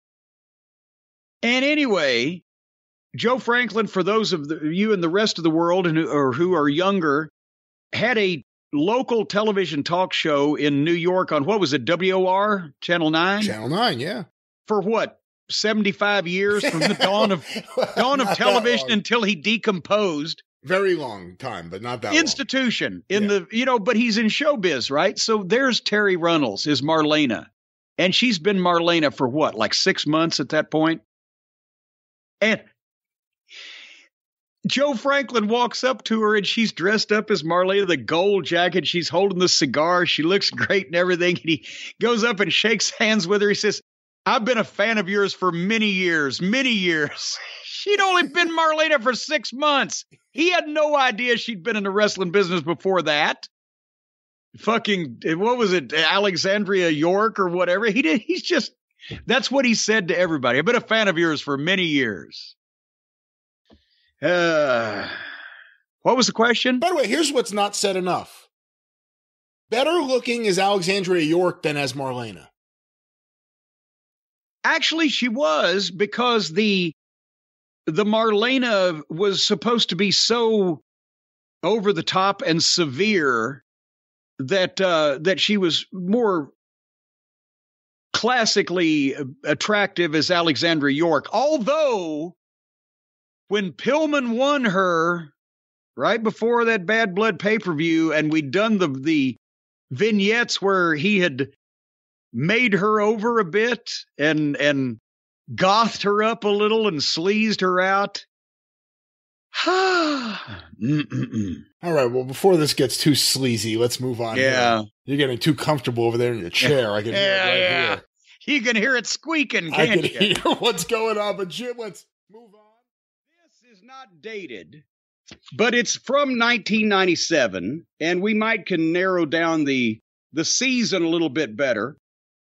But a couple of weeks ago on one of the programs, we had ideas that our favorite Stain had come up with for Shotgun Saturday Night Live when that show was debuting, and they were trying to figure out the concept of it and what was going on. Well, I found another 2 pages of notes here that were circulated, and this time it was signed, Ideas Regarding Talent Roster, Vince Russo. So he's taking credit for this one.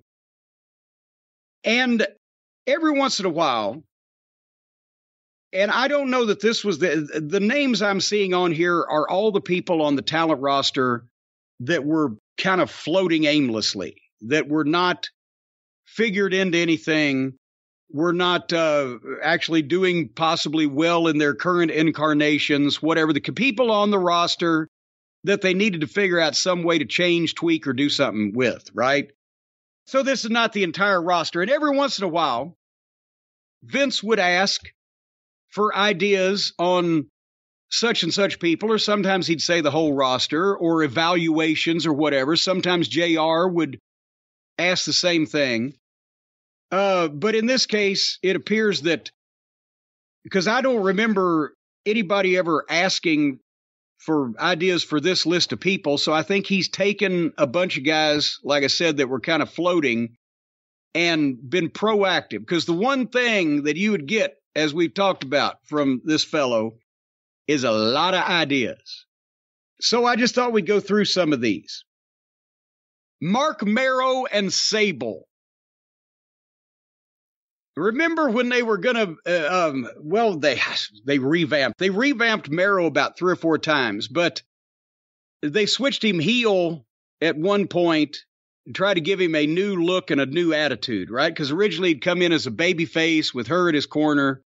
And as I'd mentioned to Bruce, why the fuck is anybody going to cheer for him when he's got this blonde with big hoo-has in his corner? And what's her purpose for being there? Well, she looks great. Well, what's her purpose? She's not his manager.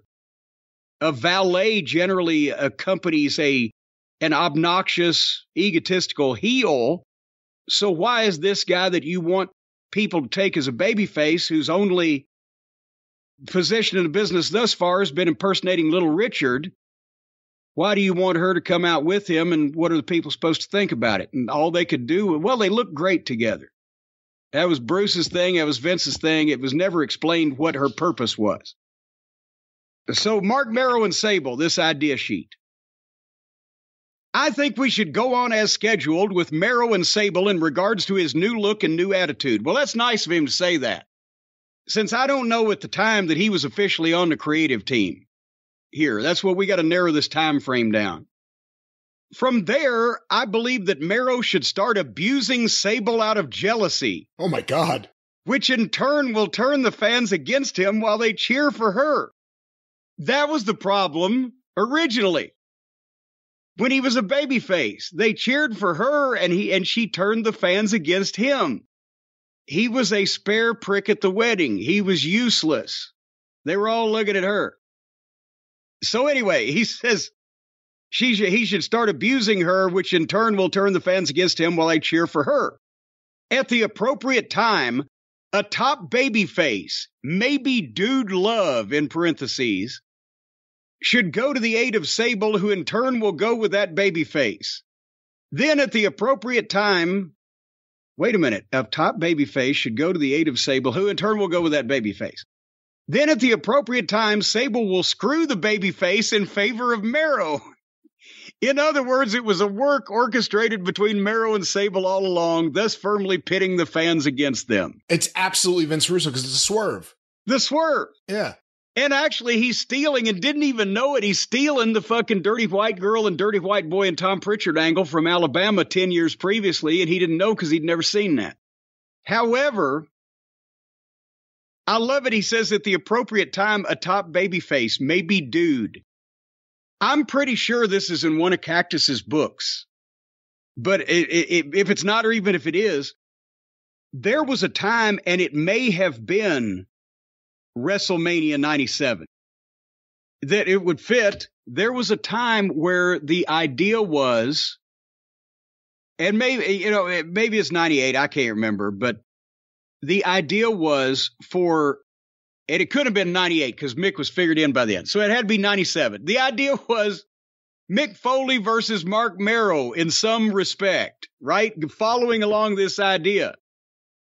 And they told me to call Mick and tell him that he'd be on WrestleMania wrestling Mark Merrow in this idea that they had involving Sable.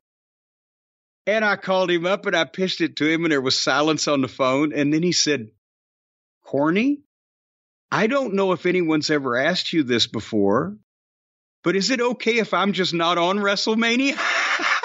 Wow. Because he knew it was death. He didn't want to work on WrestleMania with Mark Merrow over Sable. So anyway, they changed it. Number 2 on this idea sheet, Tiger Ali Singh. Remember him? Tiger Singh's son. Another of he was like the Hindu from Ontario version of Carlos Colon's kids in Puerto Rico. He'd always been the hero's son, and he assumed he was, destined for greatness. So actually, old shit stain here, sooner or later, a blind squirrel will find a nut. And I've got to say that sooner or later, I always knew I would agree with something he said. And here it is. Tiger Ali Singh, just let the guy be himself and the fans will genuinely hate him, in capital letters. Doug Furnas and Phil LaFon.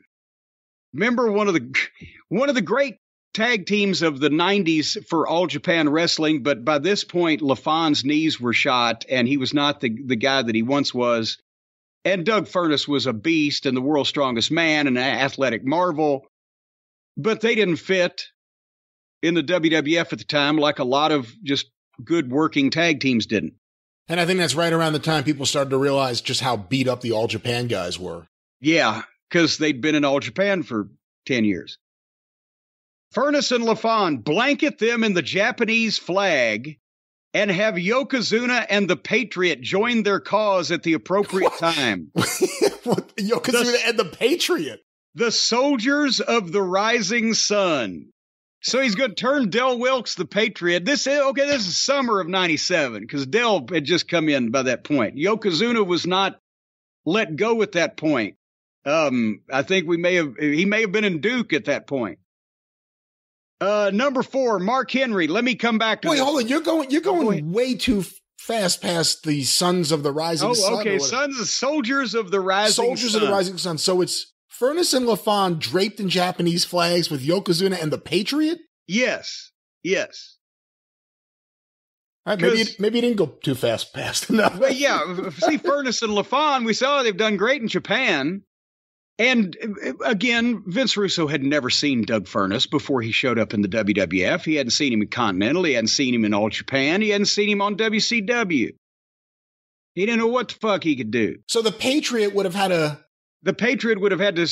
to turn heel and become a Japanese sympathizer. He would have come out of the Bret Hart feud, upset that America didn't prevail over Canada, and announced that he's renouncing America and he's joined forces with Yokozuna. Yes, who's Samoan. And number 4, Mark Henry. Let me come back to this one. That's what it says. Let me come back to this one. Number 5, Flash Funk. Remember Too Cold Scorpio, Flash Funk. Easy. Charles Skaggs, and let him be his high-flying self, flying with an apostrophe and no G. Maybe rub him up against Ahmed Johnson in their cause against the nation. Rub him up against them? Yeah. Is it a black thing? Yes, that's what it is. Have a conversation with Skaggs and find out for yourself. Let him denounce the gimmick and just do what he does best. Maybe the nation recruits him, maybe they don't. I think they do. He says no, they kick his ass, and perhaps he recruits Ahmed and Mark Henry to help him kick theirs. How about the posse? Let them be what they are, and that isn't a prejudice statement. No D on the end of prejudice. It's not a prejudice statement. Wow. Remember Rick Bogner, the fake razor? Yeah. Rick Bogner cut his hair, put him with Tom Brandi, and you have a beautiful Italian hitmen team. But real Italian gangsters don't kill them by gimmicking them. I don't understand. Real Italian gangsters, unlike what, Tony D'Angelo? Like, what is he saying?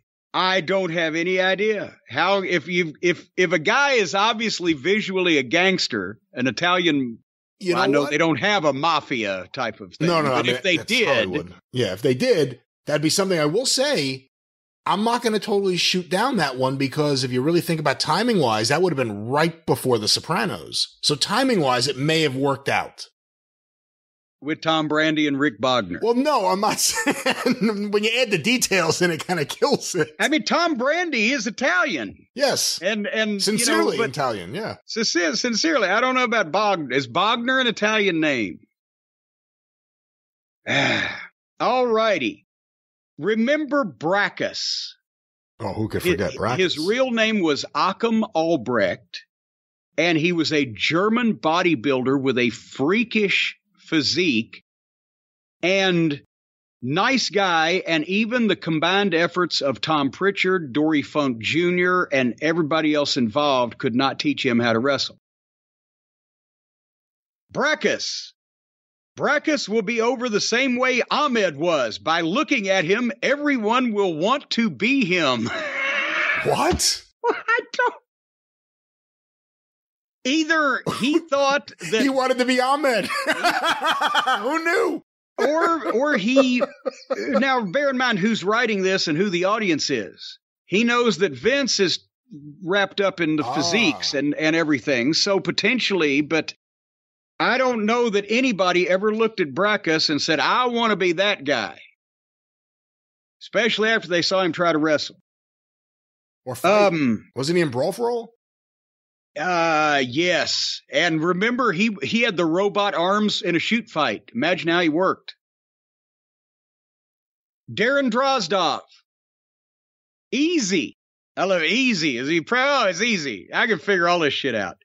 The Droz is a suicidal, crazed football player who was cut from the NFL because he was unbalanced, a deranged and disturbed McMichael, who was on the other channel, Steve McMichael. I don't think he meant to say that he wanted Droz to be suicidal. I think he was mixing that up with, because, old Shitstain used to watch ECW for all of his ideas because he couldn't figure out any of his own that applied to wrestling.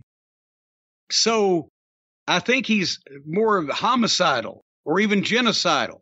He's going for the Sabu tagline, homicidal, suicidal, genocidal. But he picked out, I don't think he wanted Droz to be depressed. You remember when they first put out those Sabu shirts? This was the first sign there was real heat between Taz and Sabu. Taz was the person in charge of making the shirts for ECW, at least at that point. And the Sabu shirt said homicidal, not homicidal. Oh my God. They misspelled homicidal, so it said homicidal. And a lot of people back then were pointing the fingers at Taz saying, that's how much he hates Sabu. That's what he did.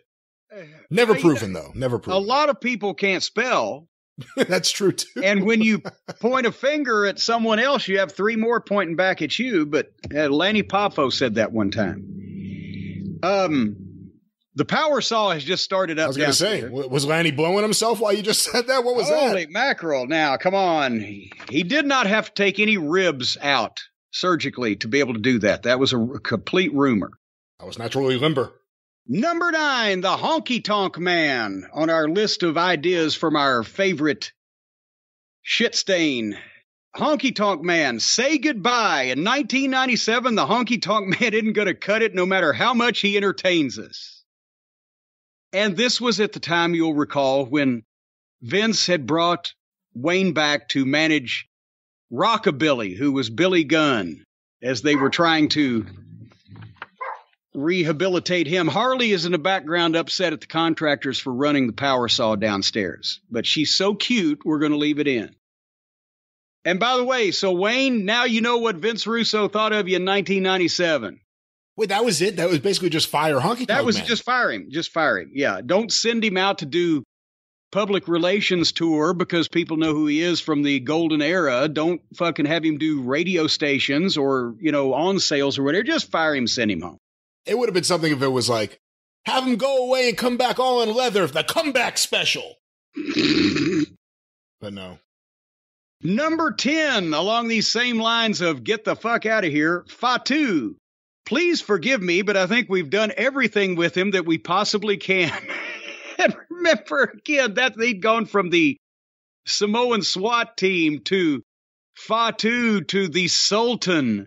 He was supposed to be Middle Eastern and wearing the fucking turban and as a matter of fact, one time, Vince, I've told this story, he called Fatu in to give him his notice. And Afa and Rosie and Jamal came with Fatu to the meeting, and when they left, all four of them had jobs. He not only didn't fire Fatu, he hired the other three. Anyway, and this is obviously before Rikishi, which would elevate him to a new level. And finally, so we hadn't done everything with him we possibly could. He just needed to gain another 100 pounds and show his ass. Number 11, Bart Gunn. This one really troubles me. I think he's a keeper, but I don't know what you do with him. In looking at Bart, again, forgive me, you see a good old boy. I don't know why you would forgive someone for saying that. He's a good old boy. I don't know if he's capable of overcoming that. He needs to work on his promos, which doesn't make it any easier. Number 12, Barry Windham. As remember, Windham and Bradshaw were the new Blackjacks, which did wonders for the hair dye industry, but not for either one of their careers. Have him turn on Bradshaw and make him a modern-day redneck bounty hunter. Maybe the hit was made because somebody puts a bounty on the head of the Blackjacks. Little does Bradshaw know, but his partner Windham was the one paid to do the job. That's all they were paying Barry Windham to do at that point was the job. Do you think the Italian tag team hired him to do the hit? That would have thrown suspicion away from him. Listen to the next one. So, Barry Windham, make him a bounty hunter, whatever, but Eric Watts. Eric Watts was still under contract from that Techno Team thing, right? Techno Team 2000, him and Chad Fortune. This is what he has to say. Could have elite potential. Read on. Elite in quotation marks. We're going to pause on that one for a second. So the original elite wrestler was Eric Watts? Hold on. Justin Bradshaw. What else can he be besides a badass cowboy, a real believable shit kicker? Justin Hawk Bradshaw was a gimmick. Make him a badass cowboy, Dustin Rhodes with an edge. Justin Hawk Bradshaw was a gimmick, but Justin Bradshaw as a cowboy is not a gimmick. Anyway. Now, he didn't spend a lot of time at the bar with the wrestlers, right? No. And so in terms of trying to figure out who Bradshaw was for real versus the gimmick, what his knowledge would be just be backstage conversations. Backstage in the locker room or on the phone or whatever. And I'm not saying I didn't spend any time in the bar either, but I knew what the fuck the wrestling business was about. But here we go at the end. Well, I'm going to transpose these last two. The last one on the list is Yokozuna. Yokozuna joined forces with Furnace, LaFon, and the Patriot, the soldiers of the rising sun. Or he could become a member of the Hart Foundation. Are there any details about how he would do that? Yes. Here's the details. There's a lot of history there, so it could make perfect sense. That's the explanation for why Yokozuna would join the Hart Foundation. What history? That they'd wrestled each other, I guess. But anyway, the last two names. Rockabilly and Jesse James. Oh. Which, of course, would become Billy Gunn and Road Dogg, right? The New Age Outlaws, yeah. Well, remember, Eric Watts could have elite potential. With Rockabilly and Jesse James, not easy, but simple. Simple. All you people you're just idiots because this is simple. Billy Gunn and Jesse James can join Sean and Hunter as members of the Elite. He calls them the Elite? He calls them because there was no Degeneration X at this point. Behind the scenes, these guys are a natural fit. Just let them be themselves and it'll work like a charm. Maybe Watts can fit in this group. Maybe. Can you have seen it? Billy Gunn, Road Dogg, Shawn Michaels, Hunter Hearst Helmsley, and Eric Watts. You know what? If you want to say anything good about Vince Russo, he was certainly trying to do something nice for Bill Watts. But wait a minute. There's also another couple of suggestions. Maybe he says maybe Watts can fit in this group. Maybe he can't. Christopher can. He's talking about Brian Christopher. Christopher could have, and actually Brian Christopher, as a over-the-top personality and a smartass would have fit right in, maybe. And then the last line, I swear to God, I'm reading this. I have it on paper. I will have it notarized if anybody believes I'm making it up. He's gone through the people that could be members of the Elite. Shawn Michaels, Hunter Hearst Helmsley, possibly Billy Gunn, Jesse James, Road Dogg, maybe Eric Watts, maybe not, Brian Christopher, and the last line, Sonny can fit if you let them abuse her. Come on! I swear to God! Why would they have to abuse her for her to fit in this? Because apparently all cool guys abuse their female fucking tag-along, is according to the ideas that this guy has. And he has to use the word abuse. But anyway, that's there's some more ideas from the font of knowledge. It started with abuse, it ended with abuse, and in the middle, he invented the Elite. So, but now, now that it all makes sense, because I've been seeing the current modern day Elite thinking, well, that's an idea that Shitstain would have had, and son of a bitch, it was. You did mention something to me earlier I wanted to bring up about a complaint letter you well, I got a couple of things here. This is actually, we all got copies of this, but I got a copy. Remember I said they appointed me as Sonny's official liaison with the talent relations department, right? Because I was the only one that she wouldn't drive crazy, and I was the only one that didn't mind talking to her because everybody else had lost their patience. And I've in the past, I've not wanted to embarrass Tammy unnecessarily, but she's done a pretty good enough job of that on her own recently, so why not bring this up too? But basically, when they determined that Sonny, as we talked about in the USA Network poll, Sonny was the only girl they had, the only female talent they had that Sable didn't get, because Sable, the two Vinces were in love with Sable. And because of that, she got a big push and she got a lot of prominent spots, and she got the Playboy thing because Sonny turned it down. I was there at that time, believe it or not, folks. Sonny said, I'm not taking my clothes off in Playboy. So Sable got the fucking deal. And she didn't care because she'd found surgeons all over the country to prepare her for that moment.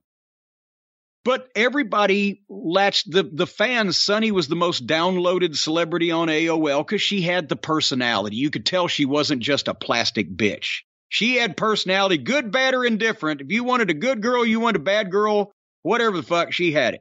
Plus, she had the hotter photos. You have to say and that. And she had the pic, those photos of her on the beach, those are hotter than any of those Sable photos at that time.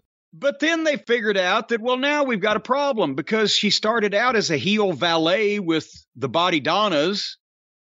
And, of course, that killed them, not only the gimmick, but also her being there, because everybody was paying attention to Sonny, and it was like with Sable, with Mero.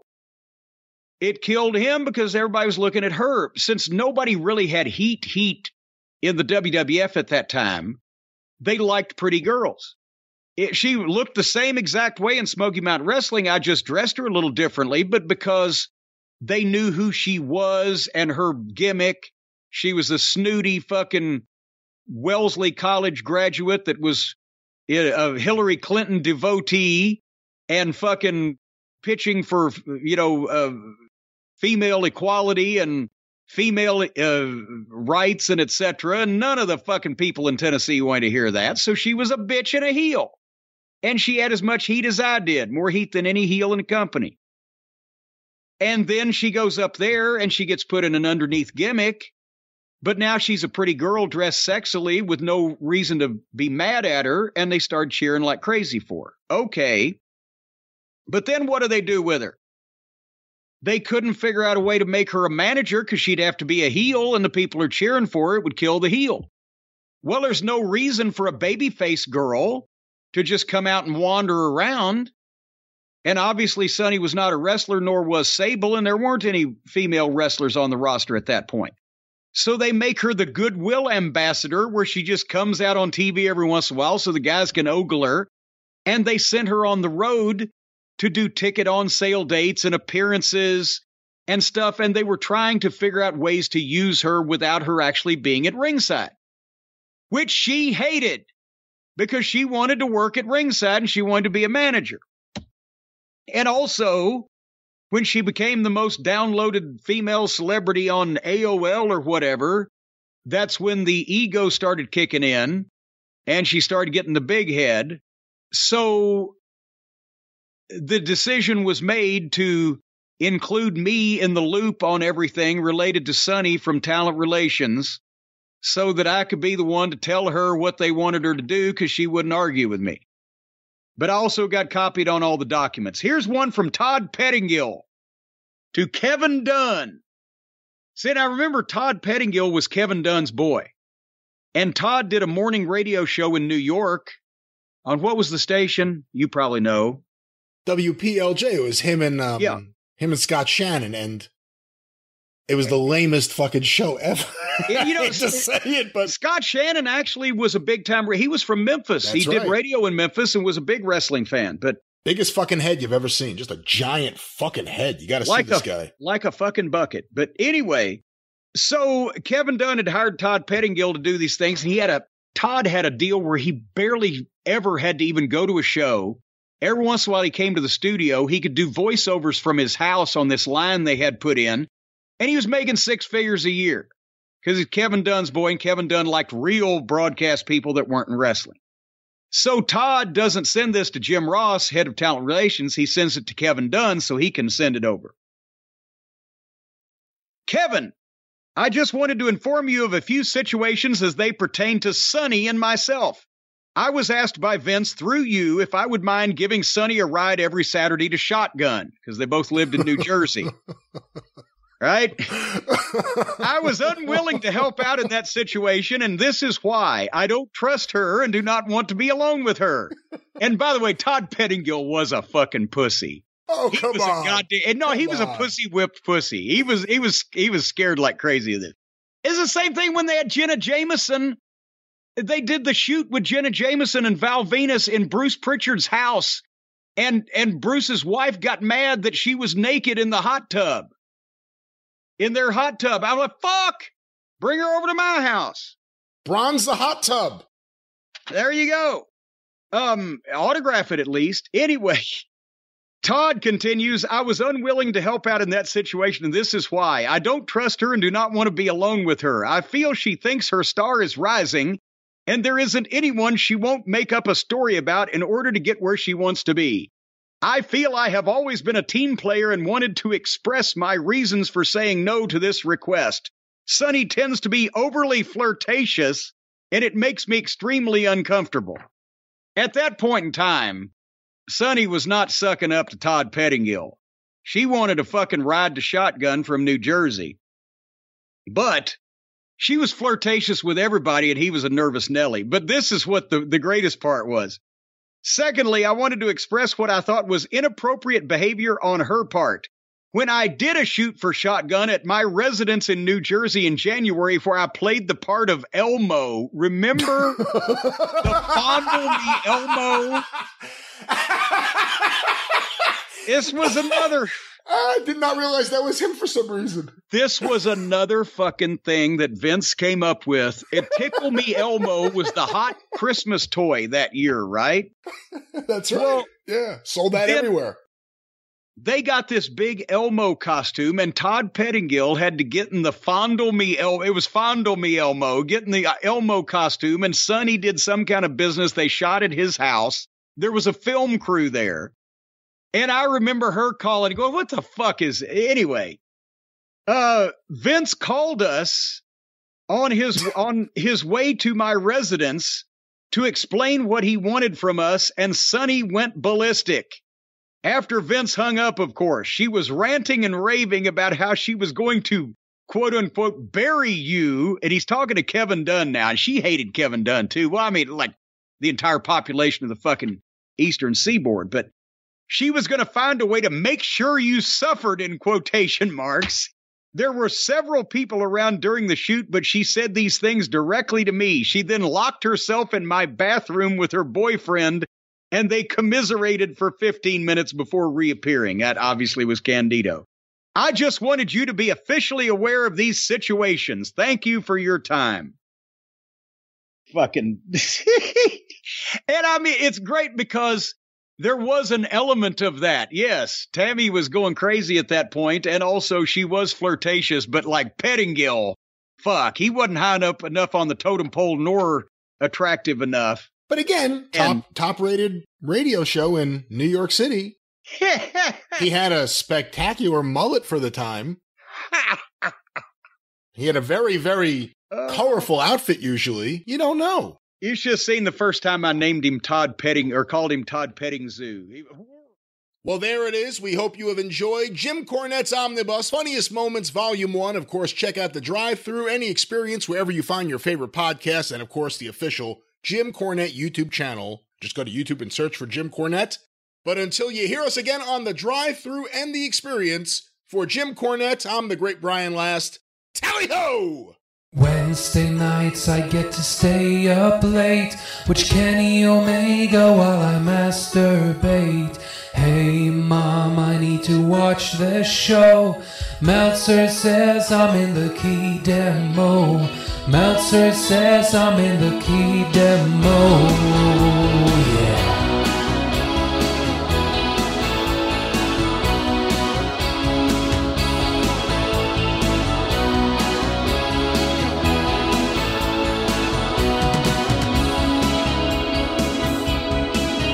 In my mom's basement, I steal her Wi-Fi and I pay no rent.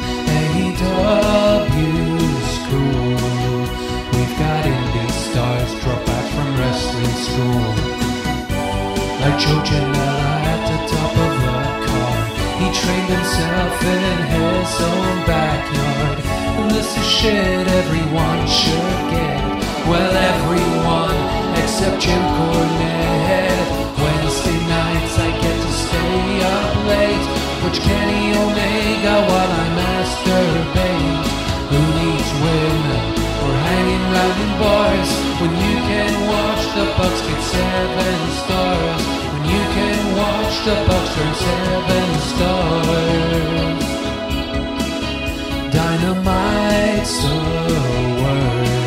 Best ever tag team division, haven't you heard? We've got Jericho, Orange Cassidy, and Michael Rio.